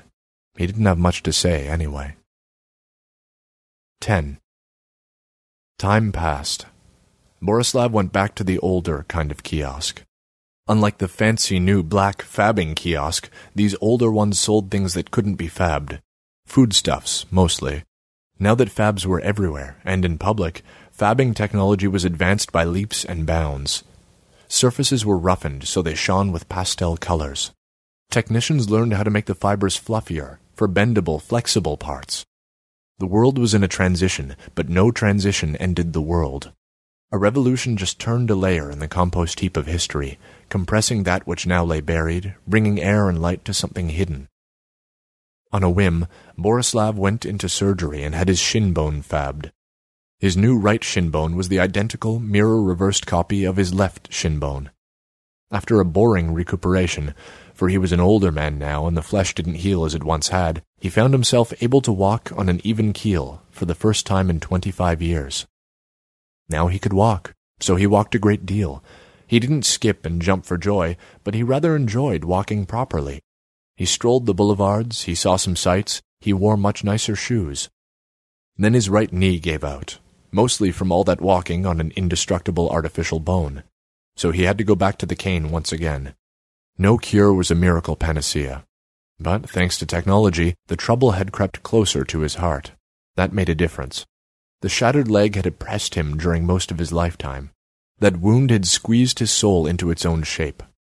The bad knee would never have a chance to do that, because he simply wouldn't live that long. So the leg was a tragedy. The knee was an episode. It was no great effort to walk the modest distance from his apartment block to his mother's grave. The city kept threatening to demolish his old apartments. They were ugly and increasingly old-fashioned, and they frankly needed to go. But the government's threats of improvement were generally empty, and the rents would see him through. He was a landlord. That was never a popular job, but someone was always going to take it. It might as well be someone who understood the plumbing. It gave him great satisfaction that his mother had the last true granite headstone in the local graveyard. All the rest of them were fabbed. Dr. Grutjans was no longer working in a government. Dr. Grutjans was remarkably well preserved. If anything, this female functionary from an alien system looked younger than she had looked years before. She had 2 prim Nordic braids. She wore a dainty little off-pink sweater. She had high heels. Dr. Grutjans was writing about her experiences in the transition. This was her personal, confessional text, on the net, of course, accompanied by photographs, sound recordings, links to other sites, and a much supportive reader commentary. "Her gravestone has a handsome Cyrillic font," said Dr. Grutjans. Borislav touched a handkerchief to his lips. Tradition does not mean that the living are dead. Tradition means that the dead are living. Dr. Grutjans happily wrote this down. This customary action of hers had irritated him at first. However, her strange habits were growing on him. Would it kill him that this over-educated foreign woman subjected him to her academic study? No one else was bothering. To the neighborhood, to the people, he was a crippled, short-tempered old landlord. To her, the scholar bureaucrat, he was a mysterious figure of international significance. Her version of events was hopelessly distorted and self-serving, but it was a version of events. "Tell me about this grave," she said. "What are we doing here?" "You wanted to see what I do these days. Well, this is what I do." Borislav set a pretty funeral bouquet against the headstone. Then he lit candles. "Why do you do this?" "Why do you ask?" "You're a rational man. You can't believe in religious rituals." "No," he told her. "I don't believe. I know they are just rituals." "Why do it then?" He knew why. But he did not know how to give her that sermon. He did it because it was a gift. It was a liberating gift for him, because it was given with no thought of any profit or return. A deliberate gift with no possibility of return. Those gifts were the stuff of history and futurity. because gifts of that kind were also the gifts that the living received from the dead. The gifts we received from the dead, those are the world's only genuine gifts. All the other things in the world were commodities. The dead were, by definition, those who gave to us without reward. And especially, our dead gave to us, the living, within a dead context. Their gifts to us were not just abjectly generous, but archaic and profoundly confusing. Whenever we disciplined ourselves and sacrificed ourselves in some vague hope of benefiting posterity, in some ambition to create a better future beyond our own moment in time, then we were doing something beyond a rational analysis. Those in that future could never see us with our own eyes. They would only see us with the eyes that we ourselves gave to them. Never with our own eyes, always with their own. And the future's eyes always saw the truths of the past as blinkered, backward, halting. Superstition. "Why?" she said. Borislav knocked the snow from his elegant shoes. "I have a big heart."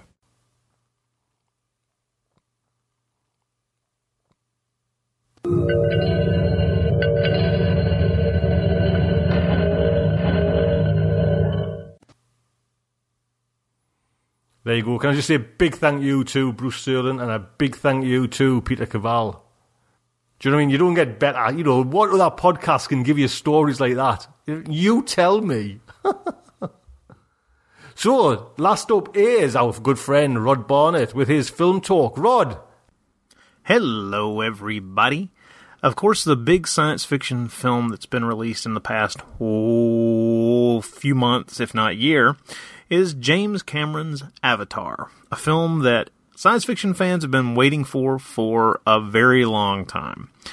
This is Cameron's return to filmmaking, not just science fiction filmmaking, but filmmaking in general, since the huge success of Titanic about 11 years ago. Of course, that movie made so much money that he never really has to do anything else with his life ever again, but thank goodness he's decided to return to filmmaking, or at least, thank goodness for the most part. For months leading up to the film, the more I saw of Jim Cameron's return to science fiction filmmaking, really the less interested in seeing it I became. The long-form trailer that I saw was kind of off-putting. The broad outline of the story was evident, and it was looking really predictable. Indeed, it started to look a whole lot like something I'd seen before. Namely, an Outer Limits episode from 1964 called The Chameleon. As a matter of fact, it looks like the exact same basic story, with a love interest kind of wedged in to appeal to the female demographic. As soon as this occurred to me, I thought that was really pretty strange, considering Cameron's been down this road before. He got sued for The Terminator years ago, back when it was pretty clear that he had essentially just taken 2 Outer Limits episodes written by Harlan Ellison, shoved them together, and kind of updated a little bit with some new technology and a couple of new ideas thrown in for good measure. So, I thought to myself, hey, surely he's not gonna do the, but he kind of has, actually. He's playing Magpie here. He's not just, well, I'll get to it in a minute. Let's talk about the movie's plot first. The story is set in the far future, when humanity has screwed up Earth royally, and is looking for new worlds to, kind of pick things from, I guess you would say. The planet Pandora happens to be rich in a mineral called unobtainium. Now, the naming of this particular mineral is a neat little nod to the underrated sci-fi film from a few years ago called The Core. If you've not seen that movie, and you think that it might be silly or stupid, it's actually not. Let me recommend that you check it out. It's actually a lot smarter than you think. Oh, but back to Avatar. To get at this unobtainium stuff, the humans have got to find a way to displace the peace-loving native people on the planet, and to accomplish this goal, we have an Earth army sent there under the command of a colonel who loves his job and looks like he just stepped out of an old John Wayne movie. Big scars on his head. He's ready for action. Joining this human task force is Jake Sully, a wounded Marine in a wheelchair who is signed up for the Avatar program run by scientist Grace. Avatars are artificially grown Pandoran bodies into which human consciousnesses are implanted while the human operators recline in a tech bed. With his mind in an avatar, Jake will perhaps persuade the natives to cooperate before the army uses its own heavily violent methods to get what they want. But Jake falls for a spirited blue female member of the native tribe, and, moved by the tribe's simple eco-wisdom and harmony with their environment, goes native from the blue skin inwards. Soon, he's moved from trying to find a way to persuade the people to let the humans have unobtainium, and moved straight into leading an armed rebellion against his own kind. I have to admit that I ended up liking this film, but the road was rocky. I found Avatar to be a form of James Cameron doing a Miyazaki film, the Japanese animated filmmaker responsible for things like Princess Mononoke and a lot of other films, Spirited Away. All of his films are wonderful, and he comes back to some of the same themes that Cameron seems to have latched onto here. The same obsessions that filmmaker shows over nature and flight and the wonder and horror of technology are in evidence here big time. But the movie also includes big dollops of Ursula K. Le Guin's The Word for World is Forest, Edgar Rice Burroughs' Mars novels, what with the idea of a fighting man traveling from Earth to another world, encountering people of different colors, with the native people here combining elements of both the red Martians and the green Martians, getting himself an extraterrestrial princess, dealing with large vertebrates with more than 4 limbs, including some really dangerous beasts of burden. And as noticed all over the web and numerous other reviews of this film, a lot of other science fiction stories, including the Dragon Riders of Pern and a lot of others. For years, Cameron has name-dropped science fiction authors of all types that the mainstream probably isn't too familiar with, so I imagine he's a pretty voracious reader of the genre. But he steals from a lot of places here. Even Kevin Costner's film Dances with Wolves gets borrowed from, too. A lot. And that's not necessarily a compliment. But it's the work of fantasy author Jack Vance that Avatar draws from most blatantly. His Son of the Tree book, in particular, suffers the greatest act of pillage, and visually the whole movie really is like an old Yes album come to life. Just one of those covers just seeming to pop right off the screen. I wouldn't have been shocked to hear John Anderson's voice on the soundtrack someplace either. This is a sort of neo-hippie visual experience, which is something I never expected from James Cameron, he of the guns and explosions. Not that the film is short on guns and explosions, but that comes in the latter half of the film. Actually, the latter third. Even Sigourney Weaver's Avatar role of Grace recalls her portrayal of Diane Fossey in Gorillas in the Mist, and homages to earlier Cameron movies abound as well.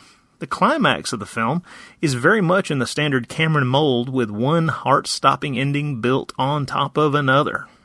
I admit that as it unfolded, I was initially put off by the huge borrowing from other works. But what eventually sold me was that the world building was so well done that I came to see Avatar as a catalog of visual possibilities. You want to see floating mountains that don't look like crap? You want to see dragon riding that seems beautiful, exciting, and believable? You want to see aliens that look completely alive but could not possibly be humans in suits? It's all here and really opens the door for what can happen in film in the future. We don't have to be content as science fiction fans with the kind of crap produced by the Sci-Fi Channel for weekly consumption every weekend. There's better out there, and this film proves it. But there comes the film's real problem. The story. Not the script, mind you. The script is very effective at getting the audience, me included, to join this amazing ride. I will admit I got caught up and was even emotionally touched at several points where Cameron showed his fine skill at eliciting identification with characters in extreme moments. It's the story itself that's disappointing. Yes, the visual effects are striking, but the whole shebang made me nostalgic for the time when special effects would serve the story. The game changer here is that a flimsy leaf of a story is now serving the special effects, kind of like the Star Wars prequels. Is that really progress? The heavy-handed attempts to inject contemporary references, at one point the Marines are told to fight terror with terror, work pretty well, and it's clear that Cameron has got something on his mind to say about today. But there's no mistaking what Avatar is taking aim at. the founding myth of America and the incursions of European colonists into indigenous civilizations. The Na'vi, the native tribe with whom Sully goes native, are sort of a catch-all of generic tribal characteristics. They're a little bit African, a little bit American Indian, and a whole lot of noble savage. At times, the overly simplistic way in which everyone is painted in the story can feel a little silly and a little juvenile. But that doesn't mean the film isn't effective. As a matter of fact, that may be one of the reasons why it is actually pretty darned effective. I came out actually wiping away a couple of tears, feeling a little exhausted because the movie is long, 163 minutes. It's actually a little overlong. But I liked it. In the final analysis, I enjoyed the film. I enjoyed it with reservations. First, Cameron used to be a less sloppy filmmaker. He used to be somebody whose movies were really, really tight, where everything seemed to be there for a reason and everything seemed necessary and every part of the whole seemed to function to make it a bigger, better thing than it really could have been otherwise. Here, it's kind of flabby. It feels as if his time away from making films has made him a less good filmmaker. Those muscles have gotten slack, Mr. Cameron. It's not that you've made a bad film. As a matter of fact, it's pretty darn good. But the dearth of ideas of your own and the cobbling together of ideas from all over the place into something for yourself, not that it's not anything you haven't done before, it's just that here the seams show really clearly and they're kind of sloppy. It's a Frankenstein of a story. It's sewn together. It's effective and entertaining as heck, but it's a little empty when you're done with it. And I don't think that's something you were aiming for. But this is definitely a film to go see on the big screen. I caught it in 3D, the whole big new real 3D process, and although that was kind of nice, I have to admit, honestly, the film's not going to lose a whole lot seen flat, so you don't necessarily need to spend the money to get those glasses and see it in 3D. There aren't really very many scenes that are shot to take advantage of that, but it is a beautiful, beautiful movie that will be best enjoyed on the big screen. I guess at the end of the day, I've got to say, go see it. It's worth seeing. It's not Jim Cameron's best movie. It is good, though. But all this buzz I hear about with the film possibly being nominated for the Best Picture Oscar, no. There were better science fiction films this year alone. This is a good film, but it's not Best Picture material. Now, a special effects Oscar? Oh yeah, I think that's in the can, and deservedly. See you next time, people. Have fun in the movie theaters. There you go, Rod. Thank you so much. Do keep them coming with your fancy shiny new mic.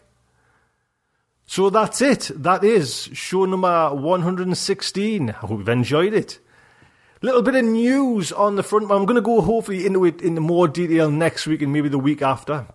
You know, Starship Sofa has got the kind of the Google Android app out there, Sofa Stream. Well, now we have the iPhone app as well, Starship Sofa. Just have a look for it, Starship Sofa. I've had to actually charge for this. It's all done through Libsyn, who I kind of host my shows with. It's all done through them, and I had no real choice. £1.19 for this. I think most of the money goes to kind of iTunes, and then whatever's left, myself and Libsyn split the difference. But it's going to have some cool features in there. You know, there's going to be different stuff where I can add certain little extras. You know what I mean? So I'm going to try and look into it with the help of Josh next week, and you know, give you like an article on it. You know, and tell you how it goes, how it works, how it goes about. Anyway, that is the show. That's the news. I hope you enjoyed it. Join me next week. I hope you do. Until then, I would just like to say good night from me.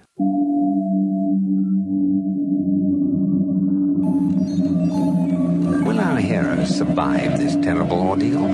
Can they win through with their integrity unscathed? Can they escape without completely compromising their honor and artistic judgment? Tune in next week for the next exciting installment of Starship Sofa. Evacuation procedure initiated. Shuttle set for launch. 3, 2,